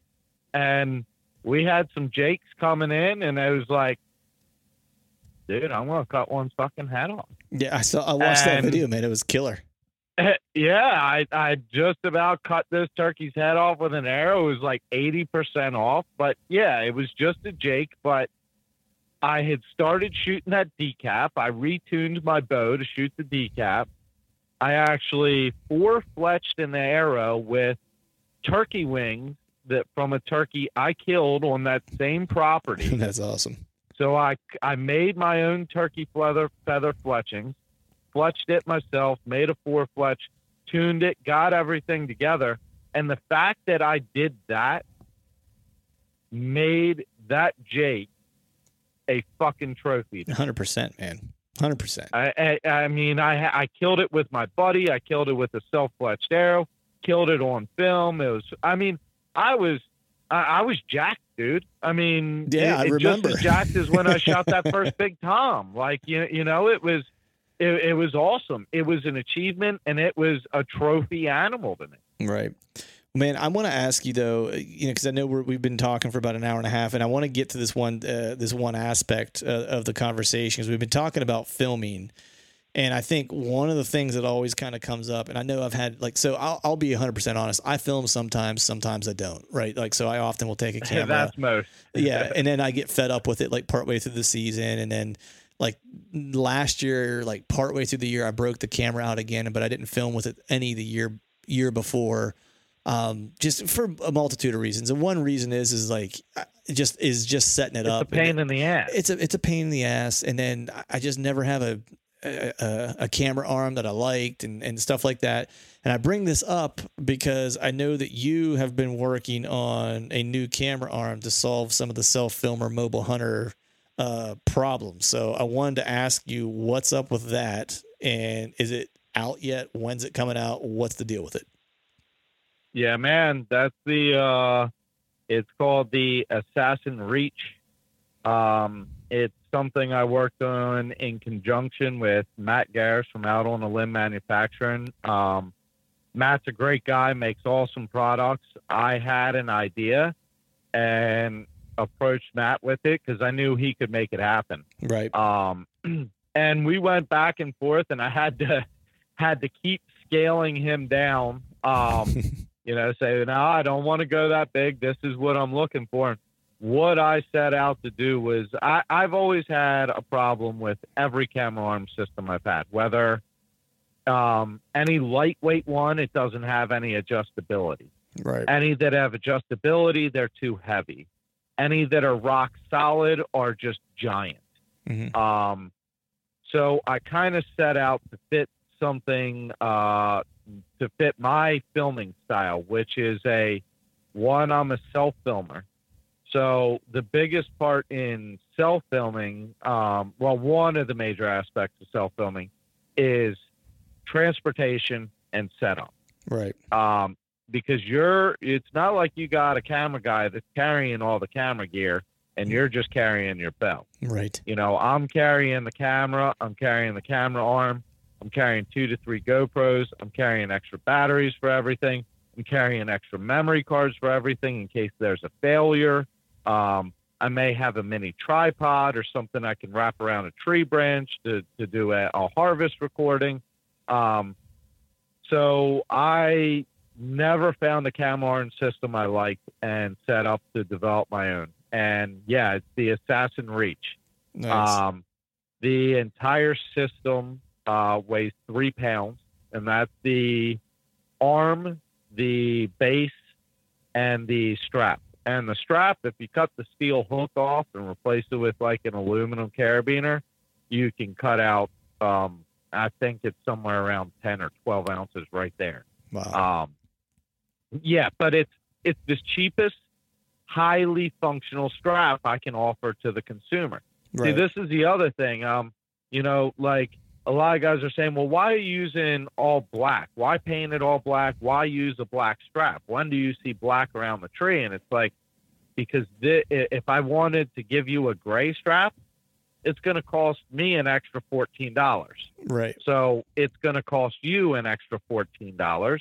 And there's a lot of guys that are just going to replace the strap whatever the hell they want in the first place. So why charge them the extra money? Right. If I want to paint it a different color, it's going to cost more money, which it's going to cost the consumer more money. If you want to paint it a different color, go for it. A lot of the guys that do this self-hunt mobile thing, they're DIY guys anyway. Yeah. But so yeah, I designed it to where it's only 3 pounds. The base attaches to the tree with just a cam strap, and then the arm is a separate piece. So the way the mechanism works for the base is it's a shoulder ball with a single lever. You pull the lever up and it reduces the friction on the ball. You adjust the ball to get the receiver to where you feel it's about level. Push the handle down and it locks it in place. You then just set the camera arm into the receiver. It has a bubble level on it. You can make any fine-tune adjustments, and you're then ready to attach your camera. Some of the other aspects I've included, it's a 3-piece arm. I have a video on YouTube that goes over the entire camera arm and especially the reasons I find the 3-arm system to be superior to a 2. Mm-hmm. One of the main things is when you have the camera arm folded up to its shortest. In a 3-piece arm, your camera is still out at the end. When you have a 2-piece folded up at the shortest, your camera's back in the tree.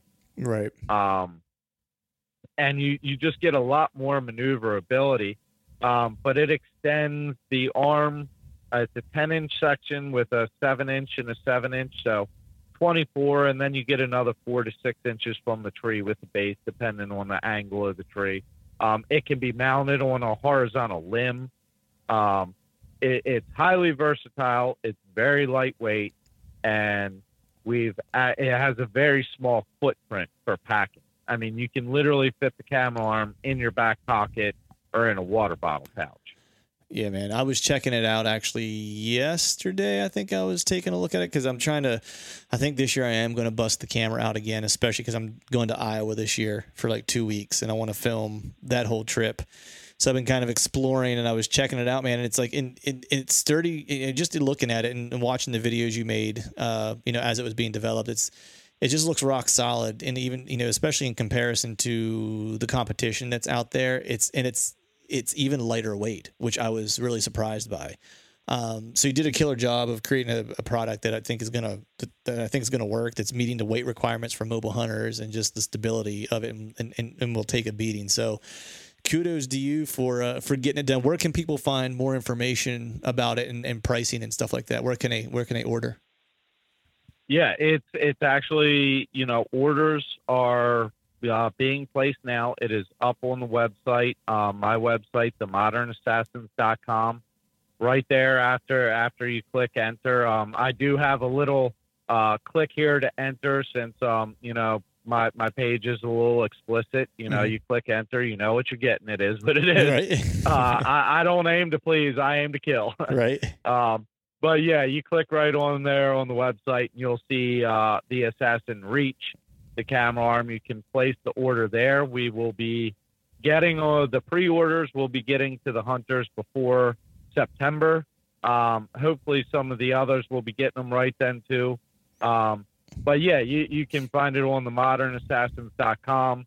If you look up my YouTube, The Modern Assassins, you can see kind of a full in-depth demo video of it right now. And then, of course, my social media platforms, Instagram is what I'm on the most, and I do a lot on there as far as the promotions and everything, and as well as interacting with customers. Mm-hmm. So that's one of the best places to reach me, and that's at _modern_assassin.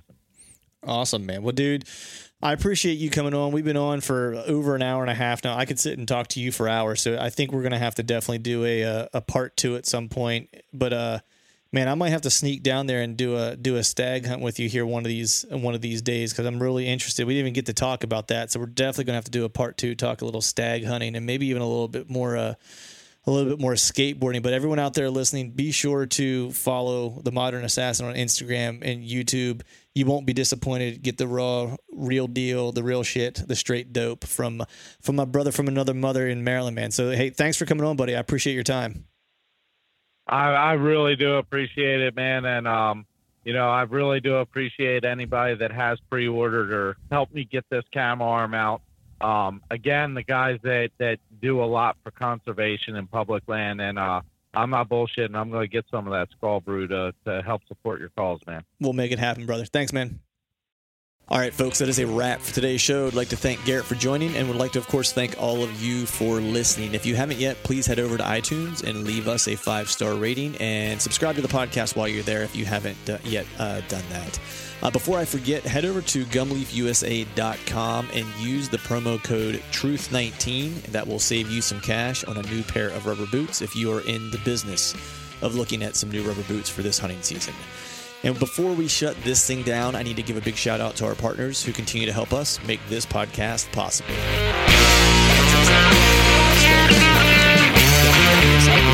So trophy taker rests in dead Galloway. And until next time, makes me proud, makes me steal. I could show you through the door. I ain't welcome anymore. And a long time coming, if it all. It takes a special knowing to colorful. Damaged heads, broken letters. Rationalize yourself in numbers, but I gotta get away from here. Gotta get away from here.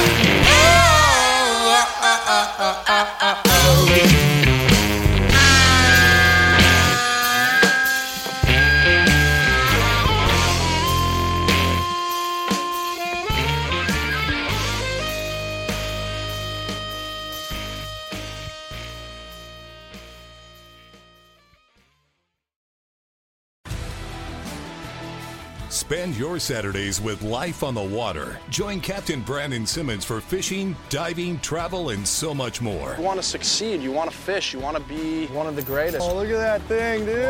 Wow. Oh. Let's see what kind of trouble we can get into today. Don't miss Life on the Water every Saturday night from 7 to 9 p.m. Eastern on Waypoint TV. The destination for outdoor entertainment. You want to succeed, you want to fish, you want to be one of the greatest. Tune in to West Marine's Life on the Water, presented by Costa Custom Boats, every Saturday night from 7 to 9 p.m. Eastern on Waypoint TV.